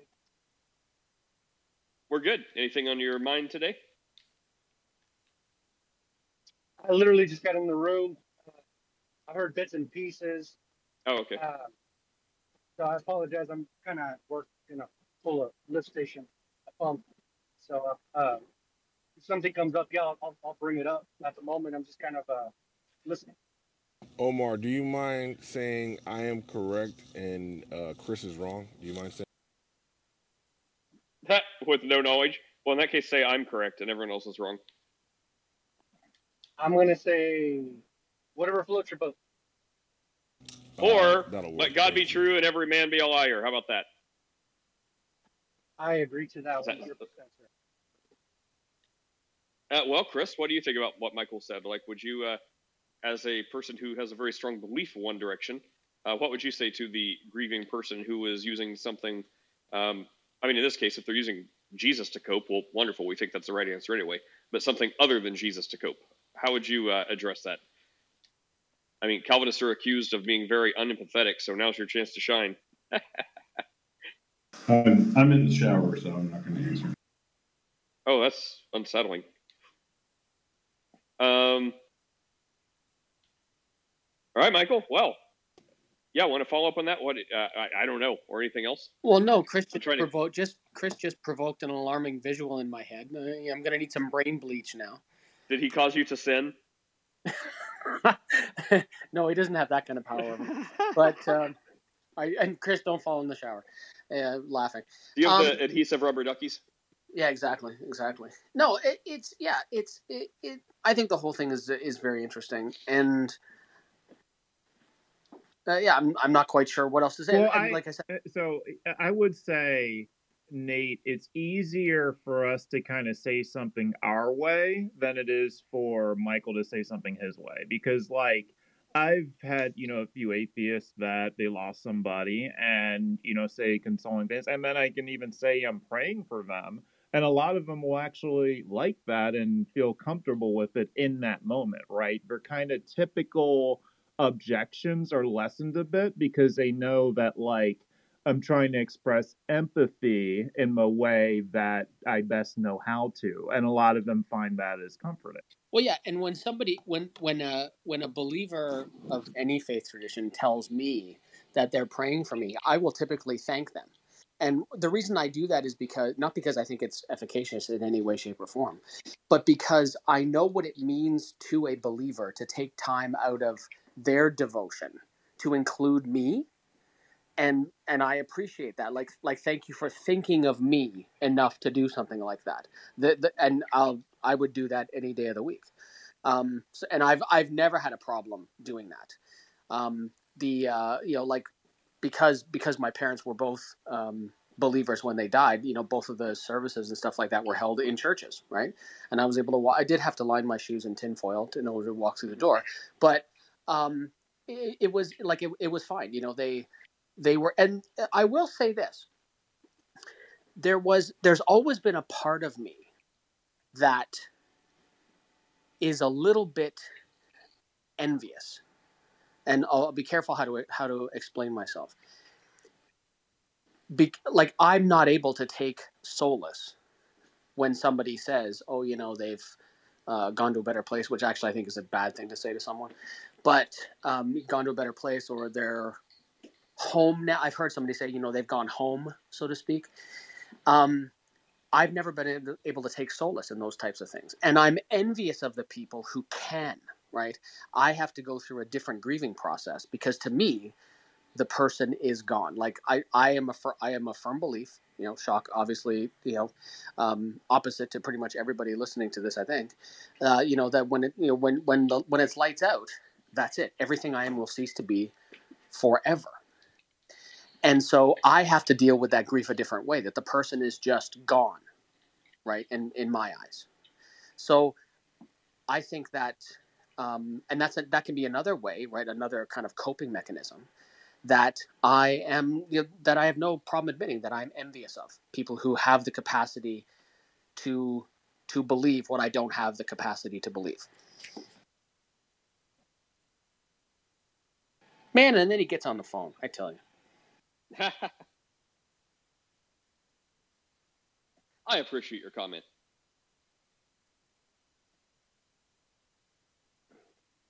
I was talking to someone. Don't want to name them. Maybe you can figure it out because they're not here. But they were Jewish, and they actually, because I told them, I'm like, well, look, if a Jewish person wants to pray for me, then I'll be like, well, we totally disagree, and I don't think your prayers are really going to have effect, but I know what that means to you, just like what you said. So I'm like, I really appreciate that. So thank you. I'm like, do you not feel the same way? And they're like, no.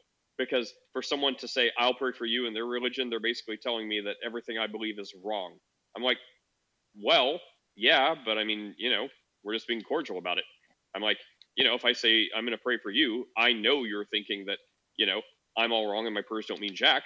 But I mean, it's how you interact nicely with people. Well, yeah, I mean, yeah, kind of. But they're like, no, I really don't want them to pray for me because it's so offensive. I'm like, all right, well, guess that's your choice. I haven't really heard that too often, though.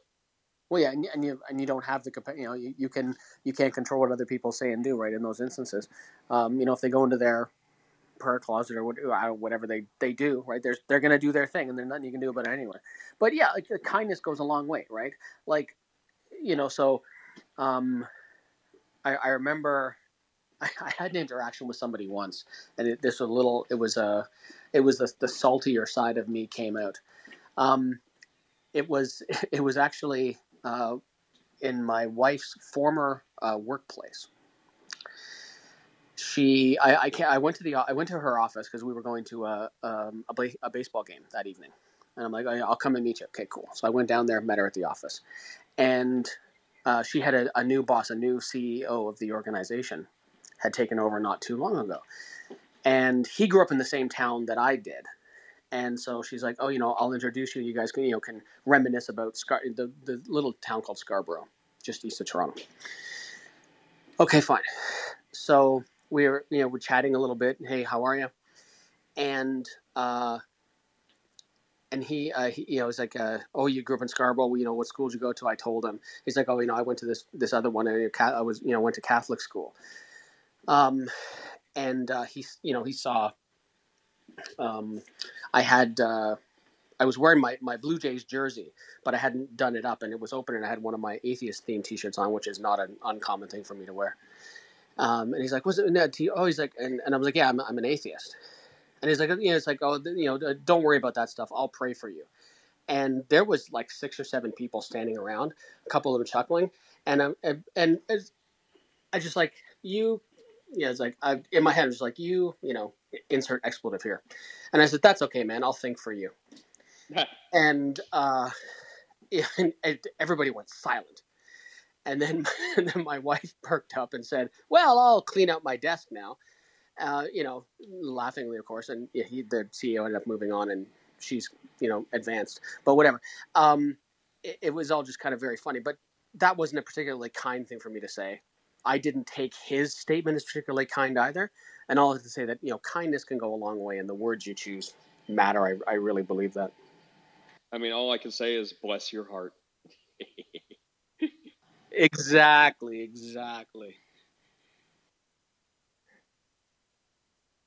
Wow, I guess we could claim victory. We're the longest survivors. Oh, there's Chris to chime in now. Hey, how was your shower? It's quick. What's up? Were you just letting us know you're back, or did you have words of wisdom? Well, I was going to say, have any of you guys ever been? I'm sure you have. Have you ever been to a funeral where the people who are the family are devout Christians, but the person who has passed on was not a Christian? Yes.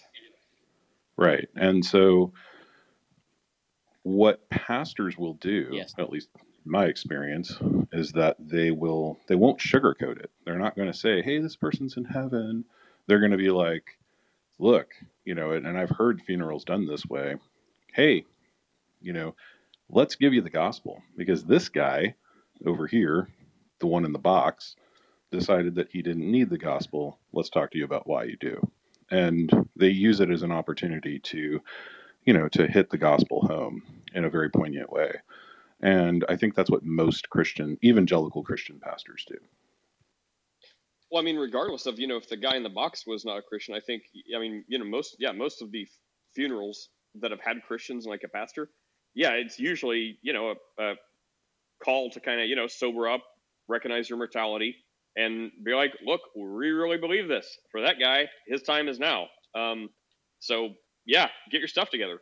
Like, we don't just say this because it makes us super popular, obviously, or makes us super wealthy. Like, we really believe this. So, what better time than now to, get your stuff in order.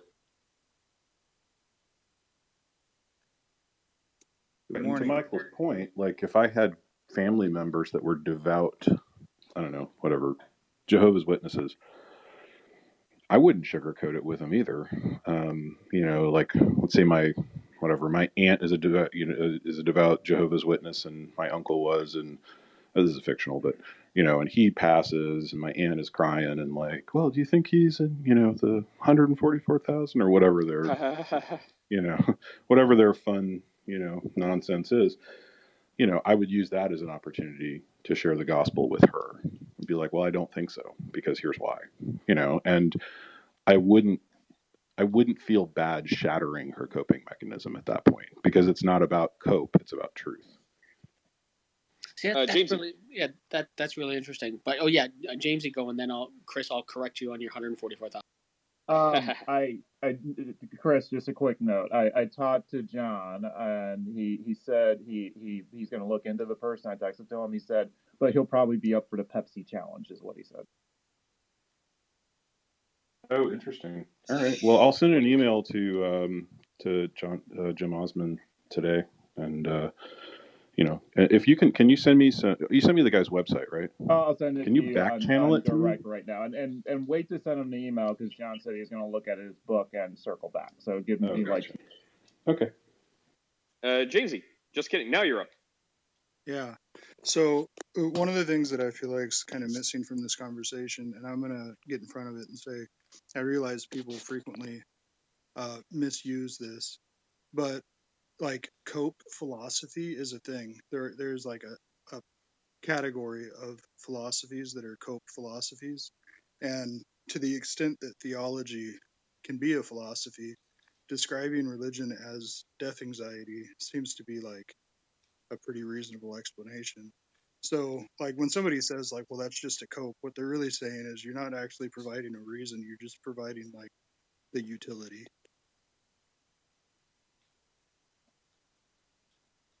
There is definitely Anyone want to? there's Yeah, go ahead, definitely Chris. well, there's yeah, no, James is right. There's definitely a formal definition of cope.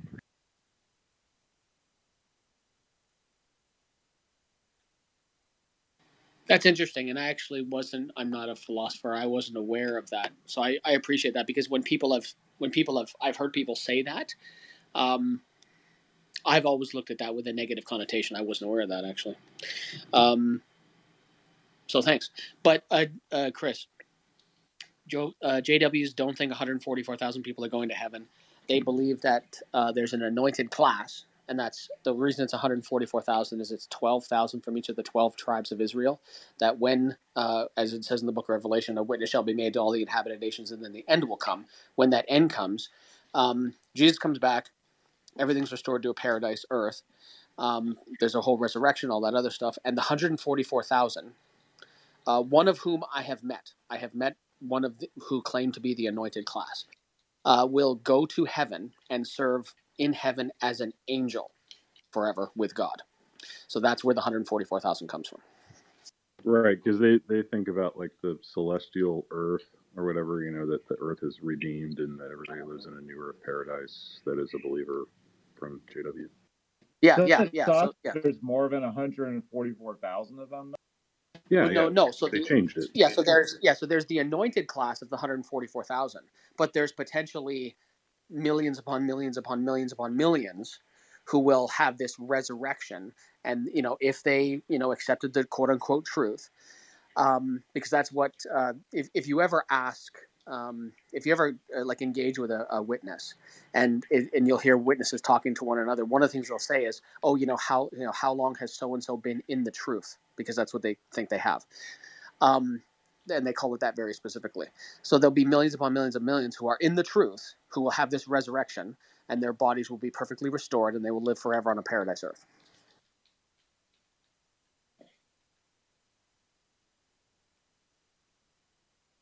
Yep. Alrighty. But yeah, I mean, I would definitely, but I definitely would not play into the delusion of my JW aunt, my fictional JW aunt. I don't have an AJW aunt, but my fiction, for this particular example, for my fictional JW aunt, I would not play into her delusion. I would not lie to her.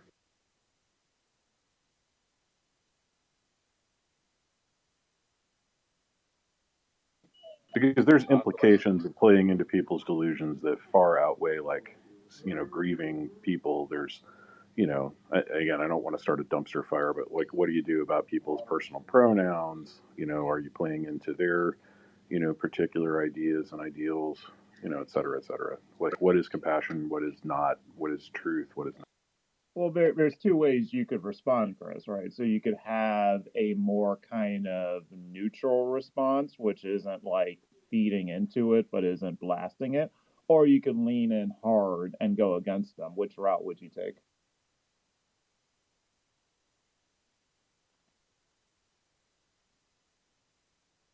I mean, it depends on the situation, like, there's certain individuals on here, I'm just not going to go out of my way to antagonize them. Unlike Concrete, I will go out of my way to antagonize you, Concrete. But there's just certain individuals I'm not going to go out of my way to antagonize. That doesn't mean I'm not going to tell them the truth. It just means that I'm going to approach it in a different manner.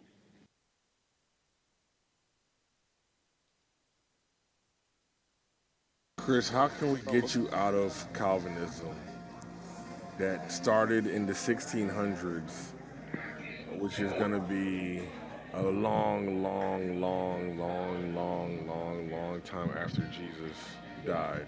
and after the Bible was written and canonized. And here we were not knowing the truth for hundreds of years. Wow. Well, so first of all, the premise is false. We get Calvinism from the scripture, not from John Calvin. Second of all, Augustine is one of the ones who formalized a lot of the ideas of Calvinism. And so, we call it Calvinism because we had a very famous popular theologian in the 16th century that codified all of these things. And then we had the Council of Dort, the Synod of Dort, which kind of answered the five, propositions of Arminianism. And so those answers to the five propositions of Arminianism became known as the 5 points of Calvinism, even though Calvin was dead when they were formulated. So, Yeah, the premise is not false because, again, it's the truth of God's nature as espoused by Calvinism that was not established until literally hundreds and hundreds of years later, well, that's and your millions ahistorical and opinion. millions and That's your millions and millions. ahistorical opinion. I'm almost done. Millions and millions of Christians who came and went. So imagine, Jesus Yeah. came to give us the truth, but it wasn't until Calvin and Calvinism that we were able to get the truth. This is why it's frustrating to talk to you. You literally didn't hear a word that I said.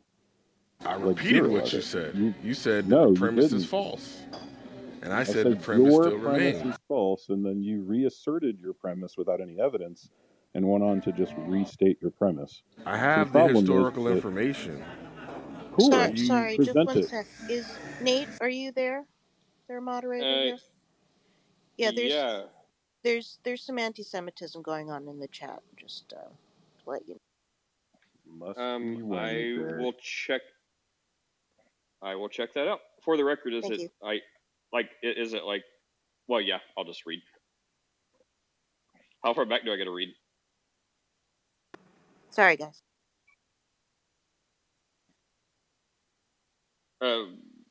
Yeah, carry on, or feel free, Rokel, to say anything else. Yeah, Chris, what you did was you said nuh-uh, and then you just gave like extra nuance to the idea or the formulation of Calvinism.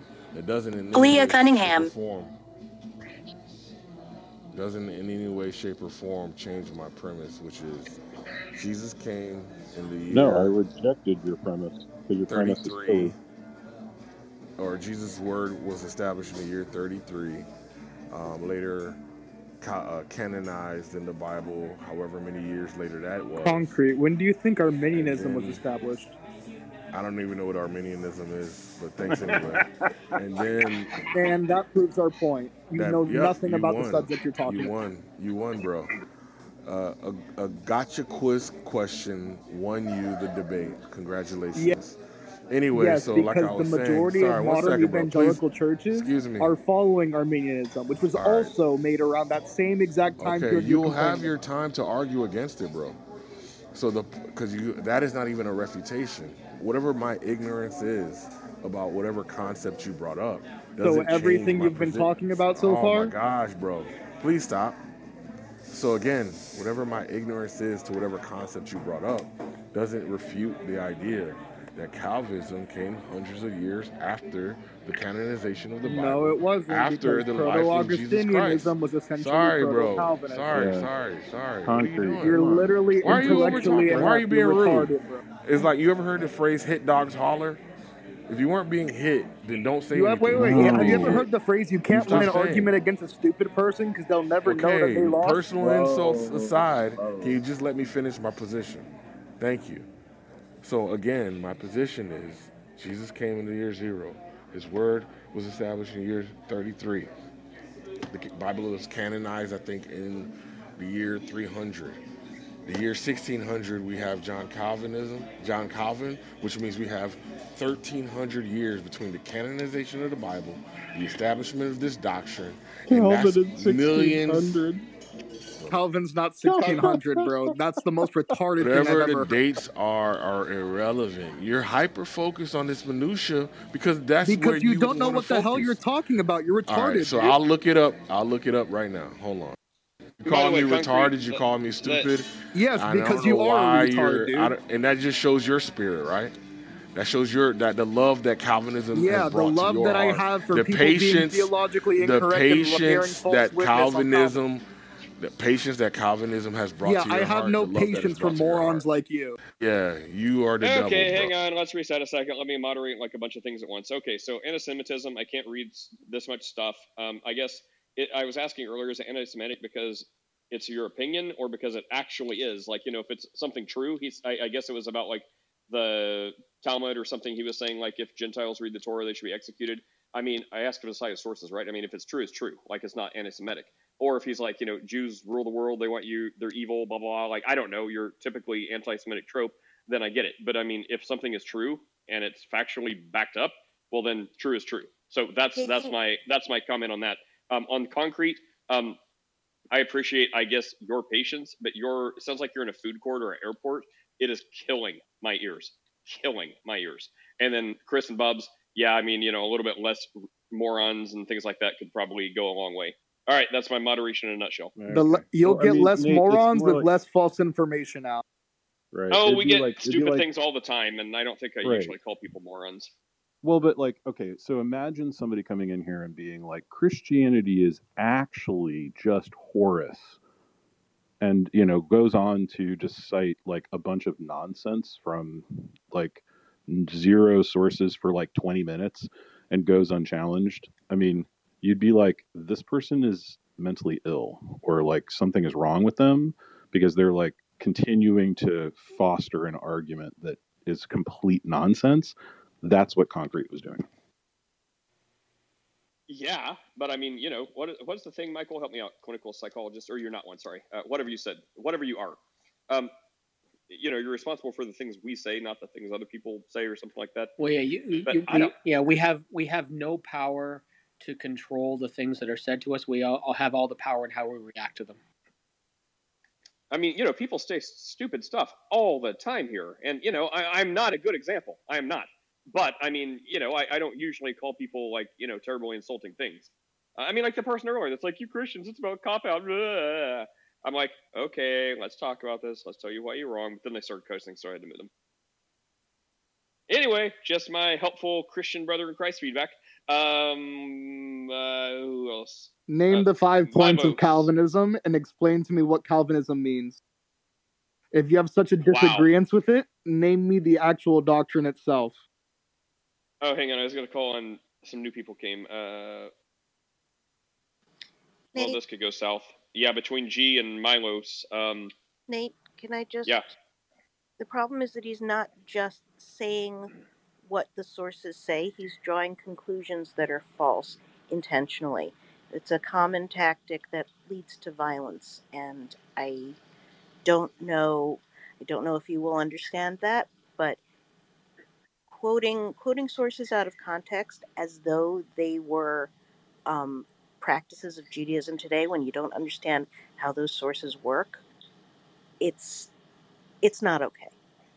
So the reason why I quoted 2 sources, first of all, because it is true that the Talmud is a conversation, right? But the passage in the Talmud that I cited is a conclusion, and it's actually restated in the work of Rabbi Maimonides, right, which is one of the most influential rabbis in history, right?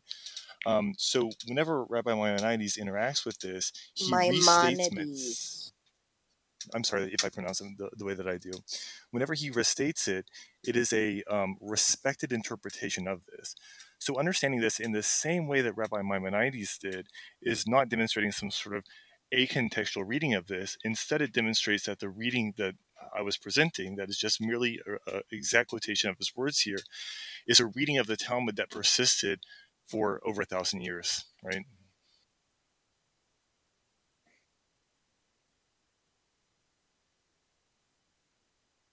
Welcome, Harlequin. Oh no, Nate. I'm not going to get you out of this one.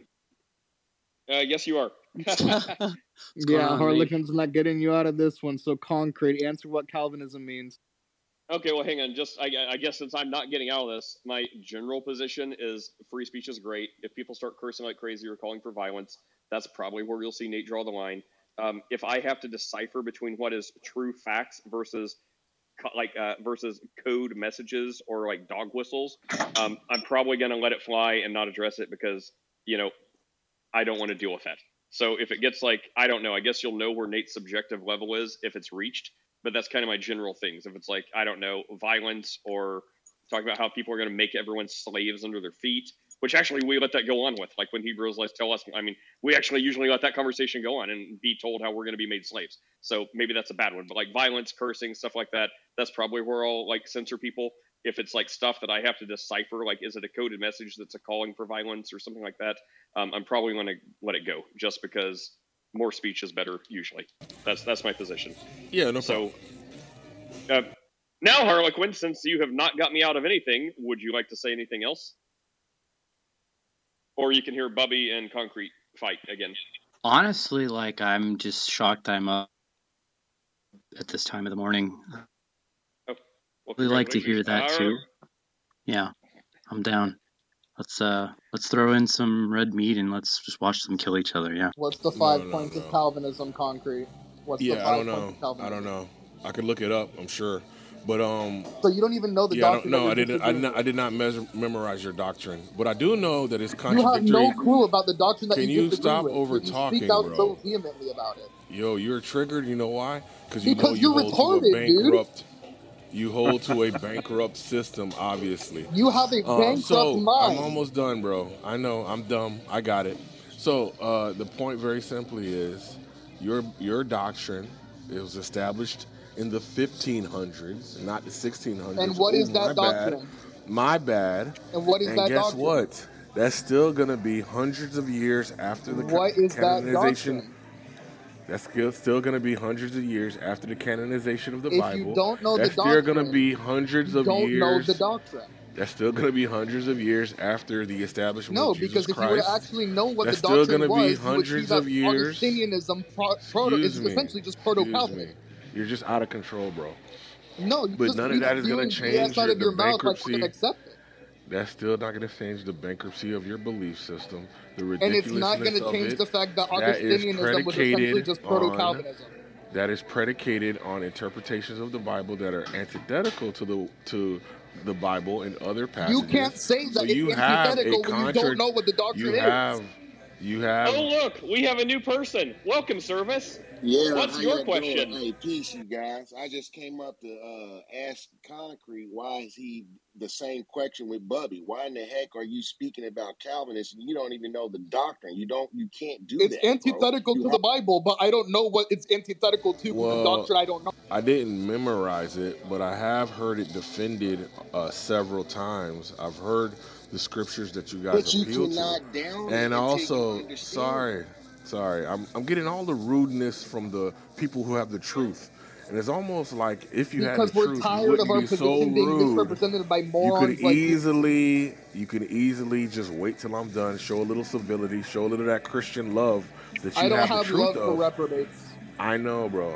I'm okay with all of your keeping me out of heaven and all of your stone throwing. Remember when the woman was caught in adultery? You're no different than her or them that want to throw stones. I got it, bro. I got it. You have a very childish way of approaching this. I don't know why Nate is like letting you do that, but that's fine. Because I haven't crossed the line that he said. You're over talking incessantly. What's happening now? Concrete has the most awful audio I've ever heard, and Bubby is being incredibly obnoxious. But no one else has anything better to talk about, so I'm suffering through this. Just tell Bobby not to be obnoxious. I can't control the background. Then represent his correctly. Yes, Kyoto. I have something better. Oh, Kyoto and then Abba. I heard Kyoto first. Yeah, and then we're going straight to Abba. Kyoto, what's up?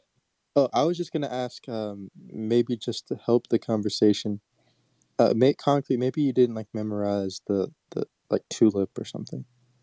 But when you say Calvinism is antithetical to the Bible, what do you mean?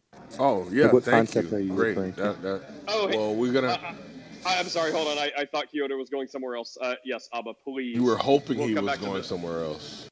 Yes, we'll come back to this conversation only if we have to. Yes, Abba, what's up? I just wanted, I know G left, but I just wanted to say, if the guy can't even pronounce the name of the Jewish scholar correctly, he shouldn't be teaching anything about Judaism. I'm really sorry. That's Okay. a And if horrible Milos, argument. and I'm really happy to hang around, right? If Milos wants to bring in other Jewish sources and we can learn them together the way that Jews do, if he needs help understanding how this stuff works. But simply to say there's a passage in the Talmud and it gets encoded in the Rambam in this way is to really ignore how these things work and interact with each other. And it shows that he doesn't, that the agenda of using these Jewish texts is something quite else. And I'll just come to a landing with this. You cannot learn Jewish tradition from non-Jews. Really sorry to break it to y'all, but if you're going to teach Judaism, you got to go to rabbis and Jews. So I'm happy to stay and hang out for a while. And any text or Jewish text that Milos comes up with or anybody else, I'm happy to walk you through it so that you can have a Jewish understanding and not misuse these texts from a place of ignorance. Because to do otherwise is not a free speech issue.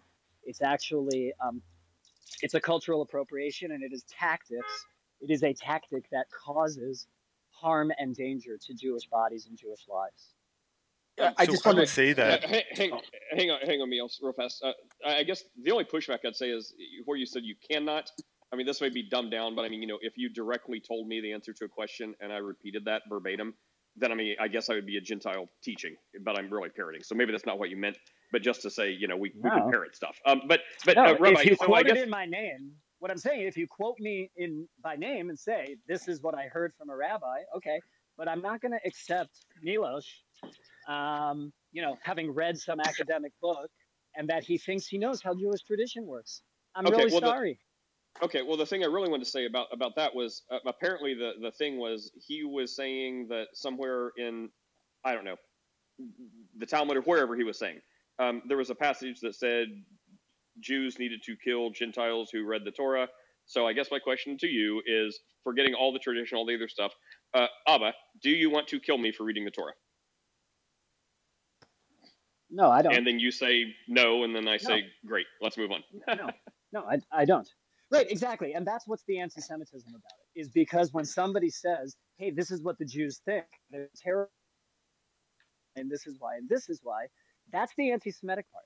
Not pointing out that these texts exist, but then drawing conclusions about that. What?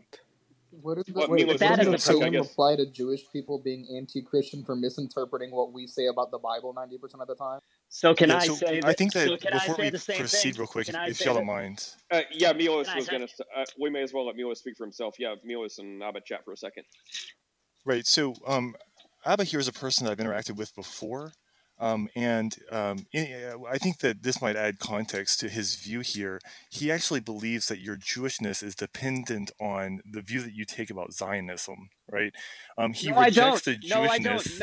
No, I don't. Abba, I can provide the recording of you doing this. I know, Milos, but let's hang on a second. So, stop. In particular, with Nate, I think it was Benjamin Summer. Nate, somebody. I believe it was. I just talked to Ben Summer yesterday. I was interrupted, friend. Stop. Milos, excuse me. No. Whoa! Oh, hold on. Less than the crazy. I thought it was reasonable for him to interrupt if he was asking for clarification. I was going to ask why or what, but bro. Also, that may be the most insane rant I've ever heard. What is going on here? Can everyone just dial it back a bit? Yeah. Listen, what Milos is going to say is that I made a comment when he brought up Daniel Boyarin, in some other room a long time ago. Right? That has nothing actually to do with anything, and he is using it to direct us to another place. Milos, I saw Ben Summer Sunday night, and I talked to him face to face, right? And I said to him the following thing. I don't know if you know this, you might be horrified to learn, but who really loves to quote you is Christian apologists. And he laughed, and he said, yeah, I had a feeling that was going to happen when I wrote my latest book. And he said to me this. One thing that you can say, he said explicitly, yeah, well, they don't really understand my scholarship. And the reason they don't understand my scholarship is because all of my scholarship, says Summers, is based on the documentary hypothesis theory of multiple authorships of the Bible. And he suggested when talking to folks like you, that I should ask, do you accept his premise of the multiple authorship theories of the Bible? And if you do, I think you've got some problems with your theology. And if you don't, then that means you don't accept Summers' conclusions. And that's Well, from this his is own mouth. just this is just kind of a faulty understanding of academics in general, right? Now, what I would point to as to how the JEPD hypothesis does not refute the work of Benjamin Summer being applicable to like establishing the ancientness of two powers theology, right, is the work of Michael Segal. His work particularly points out that the two powers theology can be found in the most ancient portions of the Torah, even after filtering it through modern views about the JPD hypothesis and other things like that. So that's really not relevant, right? What we were talking about here is what you said is that I'm unqualified to make You are. statements about, You well, are. please just, if you don't mind here, I You didn't are interrupt. unqualified. Right. So the statement that you made is that non-Jews or whatever, me in particular, is unqualified to make statements about academic this, that, or the other, unless they're able to read them in particular. And this is exactly what I did. As I pointed You out are before, unqualified because you're Rabbi unqualified. Maimonides' Well, works, hang on. You did if ask you don't for mind real quick. yeah, hang on. You did ask for moderation. So, I mean, he let you go quite a while uninterrupted. Can we extend the same courtesy? You did ask for moderation. This is me trying. Right. Go ahead, So I provided the work of Rabbi Maimonides, or Maimonides, I believe is the correct pronunciation, in a work where he explicitly seeks to restate like a perfect Judaic kingdom, right? It's in the work Malachim Milkamot, and I know I'm pronouncing that incorrectly. And in this, Yes, you he are. outlines the way that a Jewish kingdom would be ran, and so on and so forth, right? This is during what's often called the Jewish Golden Age. In the Iberian Peninsula, and this is where Rabbi Maimonides was able to write extensively, and so on and so forth. So I pointed this out to establish that this isn't some bizarre fringe reading of the Talmud. Instead, it is a reading that survived for over 1,000 years, as is present in one of the most respected works of modern rabbinic Judaism. So let me ask Then you I a pointed out question. as well So that wait this a is second. Let's go hosted back by and forth a little. Chabad.org, which Let's is the go back official and forth a website little. of the So let's go Chabad back and forth. Lubavitcher faction of Let's the go back and forth. Hasidic Orthodox Judaism. So let's go Well, back and forth a little bit. I Okay? actually had a question to ask the Christian. No, excuse me, please. Excuse me, please. Let's go Yeah, back and forth a I little mean, bit. you could be a little bit more 1 second, please. 1 second, please. guys, You could be a hang little on. bit Wait. more. Hang on. Everyone, hang on 1 second. Hang on 1 second. Real fast. I want to hear Tommy's question, but I'm going to run. So to show what a bad moderator I am, Chris and Bubs, you guys want to moderate today? Or not do I that am going to have to us. run. Okay, Bubs and Chris are moderators. Yeah, Tommy, real fast before I have to go, can you ask your question? Because I'm curious. And then, yeah, Abba, you and Milos can go ahead, but I honestly have a headache. But Tommy, what's up real fast? I just want to hear before I have to run. Yeah, my question was in pertains to the scripture. It pertains to Adam in Genesis 1 and 26. Oh, okay. Well, we're in the middle of something. I'm going to let the moderators deal with it. I just wanted to hear the question. So, all right, take care, guys. Continue. Milos, can you describe to me how the Rambam functions in the broader scope of Jewish tradition in connecting the Talmud and other later halachic works? Can you describe that to me? Yeah, that's kind of a really big question. If I understand it, you're asking me to state my understanding of where Rabbi Maimonides fits inside that tradition. Is that what you're asking me to do? Well, I'm wondering how much you know about actually what Maimonides' two major projects were, and where they sit in the course of Jewish intellectual history, and how they do tell us various theologies, and sometimes how they don't. In other words, do you know, for example, that Maimonides did not cite any of his sources in the Mishnah Torah? Are you aware of that? So I didn't know that off the top of my head, no. Okay, so that's kind of important, right? Because he's writing a law book, right? But he doesn't say where he derives his opinions from in the previous Jewish legal conversations. Now, this was seen as highly problematic. So wait a second. Do you understand why that might be the case? Do you understand why it's not necessary to cite the precedent within the system of Maimonides?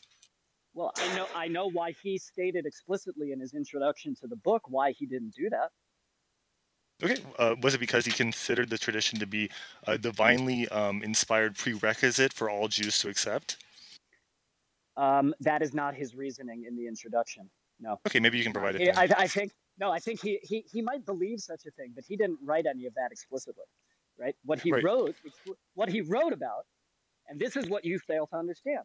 What he wrote about is the lack of Talmud study, of high-level Talmud study in the Golden Age in the Iberian Peninsula, and his lament about that, and how Jews, because of their lack of Talmud study, didn't really know how to live a proper Jewish life. So he revolutionized how Jewish legal thinking operates by his categorizing of all the different kinds of Jewish laws, his entirely comprehensive scope of Jewish laws, those that are applicable today and those are not applicable today. In other words, the one that you quoted about the law of kings is not an applicable law today. It's theoretical for some eventual future where there will be some kind of Jewish theocracy in line Right, with when there's what a Jewish he thinks. kingdom. That's what I was pointing out, right? That's right, but it's only theoretical. But it's only theoretical. Right. Exactly. And so what he says there is that this is the punishment that they should receive, they ought receive. But he recognized that since he was under Islamic protection in the the Jewish Golden Age in Spain, that he couldn't do that, right? But what's holding him from that of executing any Gentile that reads the Torah is that there is not a Jewish kingdom. I don't think you can say those. I don't think that's a good way to say it. I think we can say the following. Okay, and here's where I think G's comment about you drawing conclusions and my comment about along the same lines, right, comes in. I think what we can more fairly say is Rambam was trying to be comprehensive and exhaustive about all elements of Jewish law, all of them, without exception. So he wrote about the entire sacrificial system. He wrote about laws of Jewish politics, civil law, ritual law, all of it, right? There's nothing he left out, okay? What I don't think we can say confidently is if those laws were going, in the cases where all of those laws were to be applicable or not, whether he thinks they would be manifest, right, and sort of made live in the way that he explains. We don't know that, right? So what you can't say is that in Maimonides' time, if he was able to, he would have killed non-Jews. You can't say that. Well, first of all, that's not what I said, right? We understand. No. What I said is that in this idealized Jewish kingdom that he's describing in this part of the Mishnah Torah, that he said this ought to be the laws there, right? And he's merely restating the Talmud's view on this as well, right? So the Talmud and Maimonides both agree that there are basically these three categories that a non-Jewish population would be in under, or a Gentile population would fall into in an idealized Jewish kingdom. First, the Gentiles that follow the 7 universal commandments, right?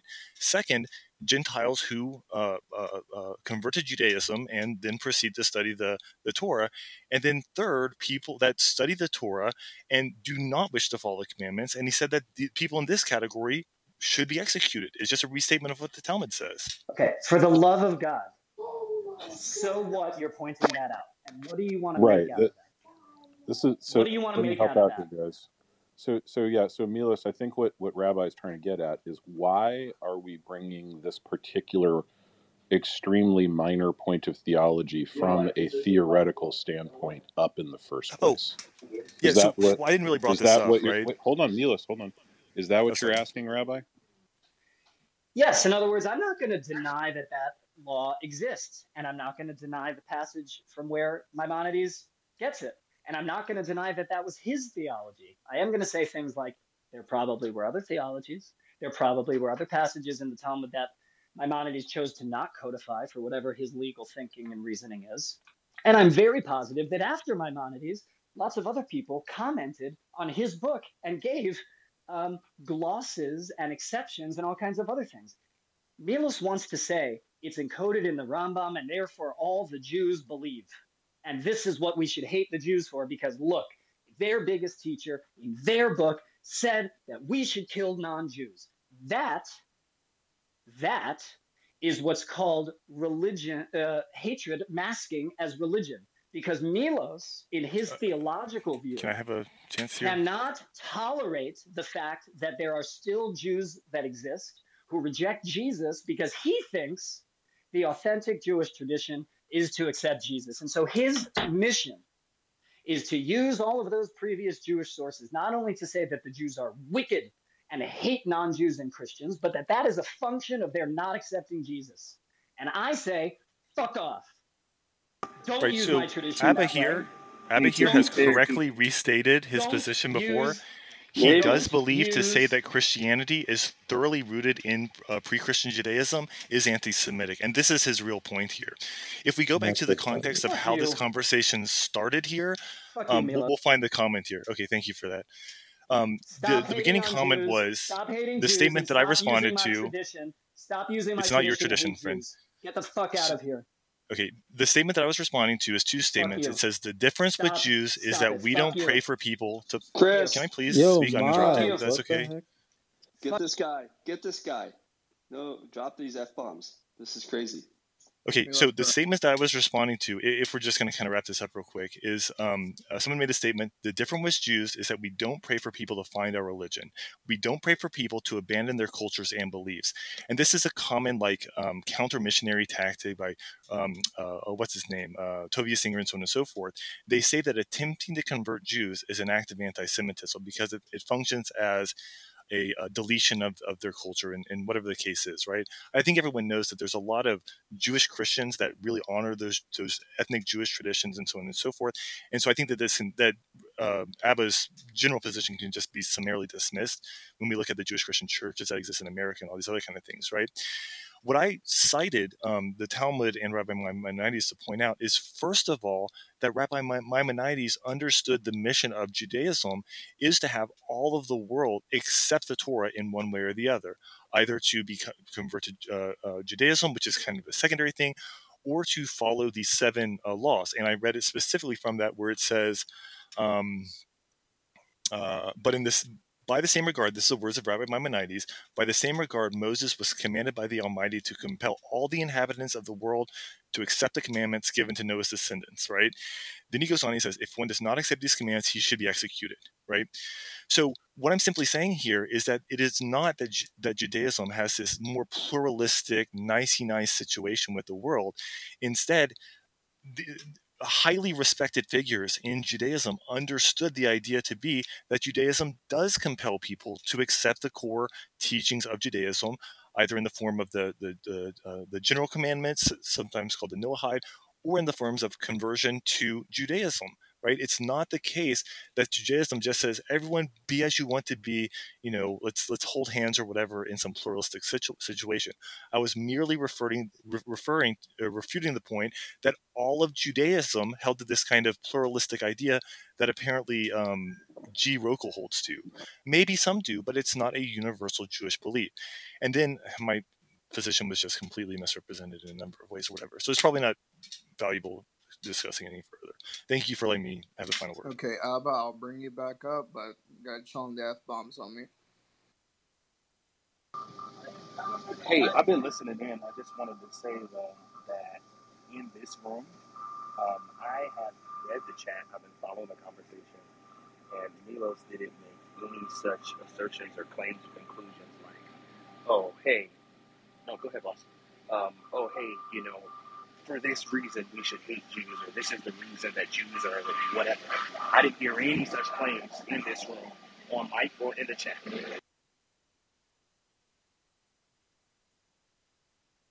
Hey, I just got back. Did Abba get dropped? Yeah, he was dropping a couple of F-bombs, so I had to drop him. I invited him back up under the condition that he wouldn't drop them, but he hasn't accepted it yet. He may just be away from the mic. But here's the thing, guys. I think that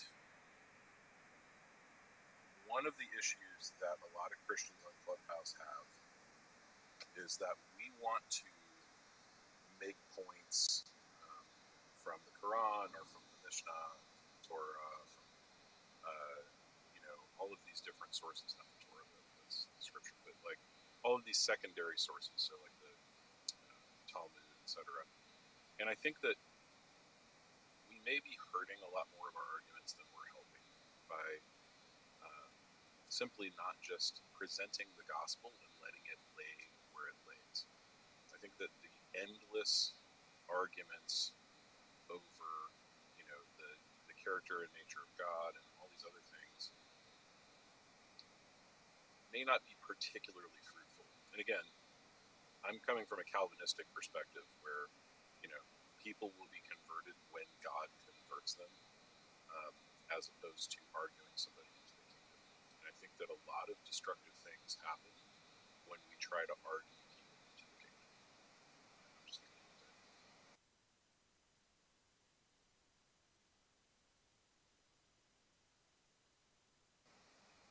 Rabbi, Yeah, look, I apologize for yelling and swearing, but this is the stuff, right? This is exactly the stuff. Oh, I'm just reading your scholars. I'm just blah blah blah. Meanwhile, like, anybody can go to the library and watch YouTube videos and Tovia Singer and all this shit, right? I am a working. Abba, just please, I'll let you back up on the. I'm trying. Sorry. I'm a working, functioning rabbi, and I'm not going to let people misuse and misunderstand my tradition for what I perceive as a way to take down my tradition. And I don't think I have to stand for that. And I don't think that any Jew needs to be, put on trial and said to defend your faith against the way that you think it is, right? And like I said, anybody who wants to study these things in the original and work it through with me in a full Jewish way, right? So that you can be edified and learn how this stuff actually functions inside of Jewish tradition, so that you can then be better equipped, right? I'm happy to do that with people. But nobody should take the word of somebody who says, "Oh, I read this book and can't even pronounce the name of the author properly." That's idiocy.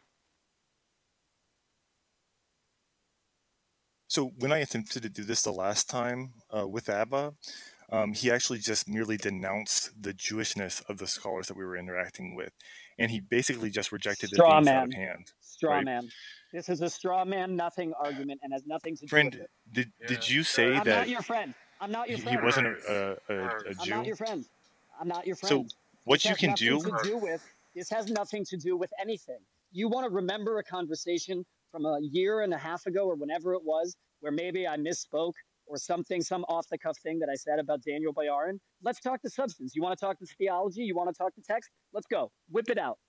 You want to just focus, find problematic about what I said about Boyarin's politics. Who cares? I don't invalidate him as a scholar. You want to be serious? Be serious with me. You want to joke around?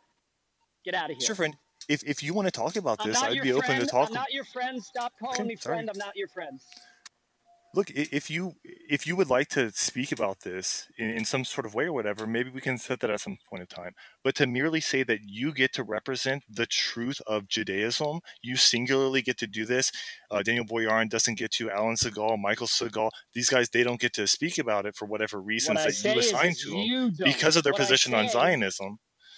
excuse me. I'm not I developing my own just position. I'm restating the work of the most respected Jewish scholars in the world. You don't get to overrule them in the same way excuse me. that you take the Excuse view me. that I Shut up. can't overrule you. You don't get to overrule them, friend. Guys. Excuse me.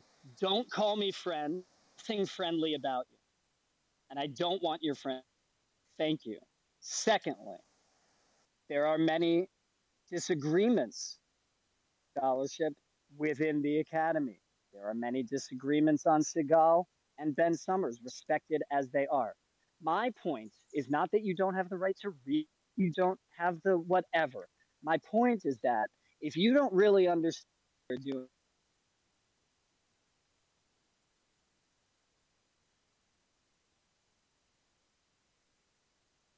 I don't know if it's just me, but he cut out. Oh, he got a phone call. Okay, I think we should just probably shelf this discussion. Milos, if you want to reach out to Rabbi Abba and you guys want to have a formal conversation, and you would like, a third-party impartial observer to moderate, I think that would be a much more constructive way of hashing these things out rather than I agree. I don't think there's any value in continuing this conversation right now. So guys, so Abba, is it okay if we just shelf this and we stipulate that, pointing out certain arguments, is probably not super constructive? Look, I just want everyone to hear very clearly, okay?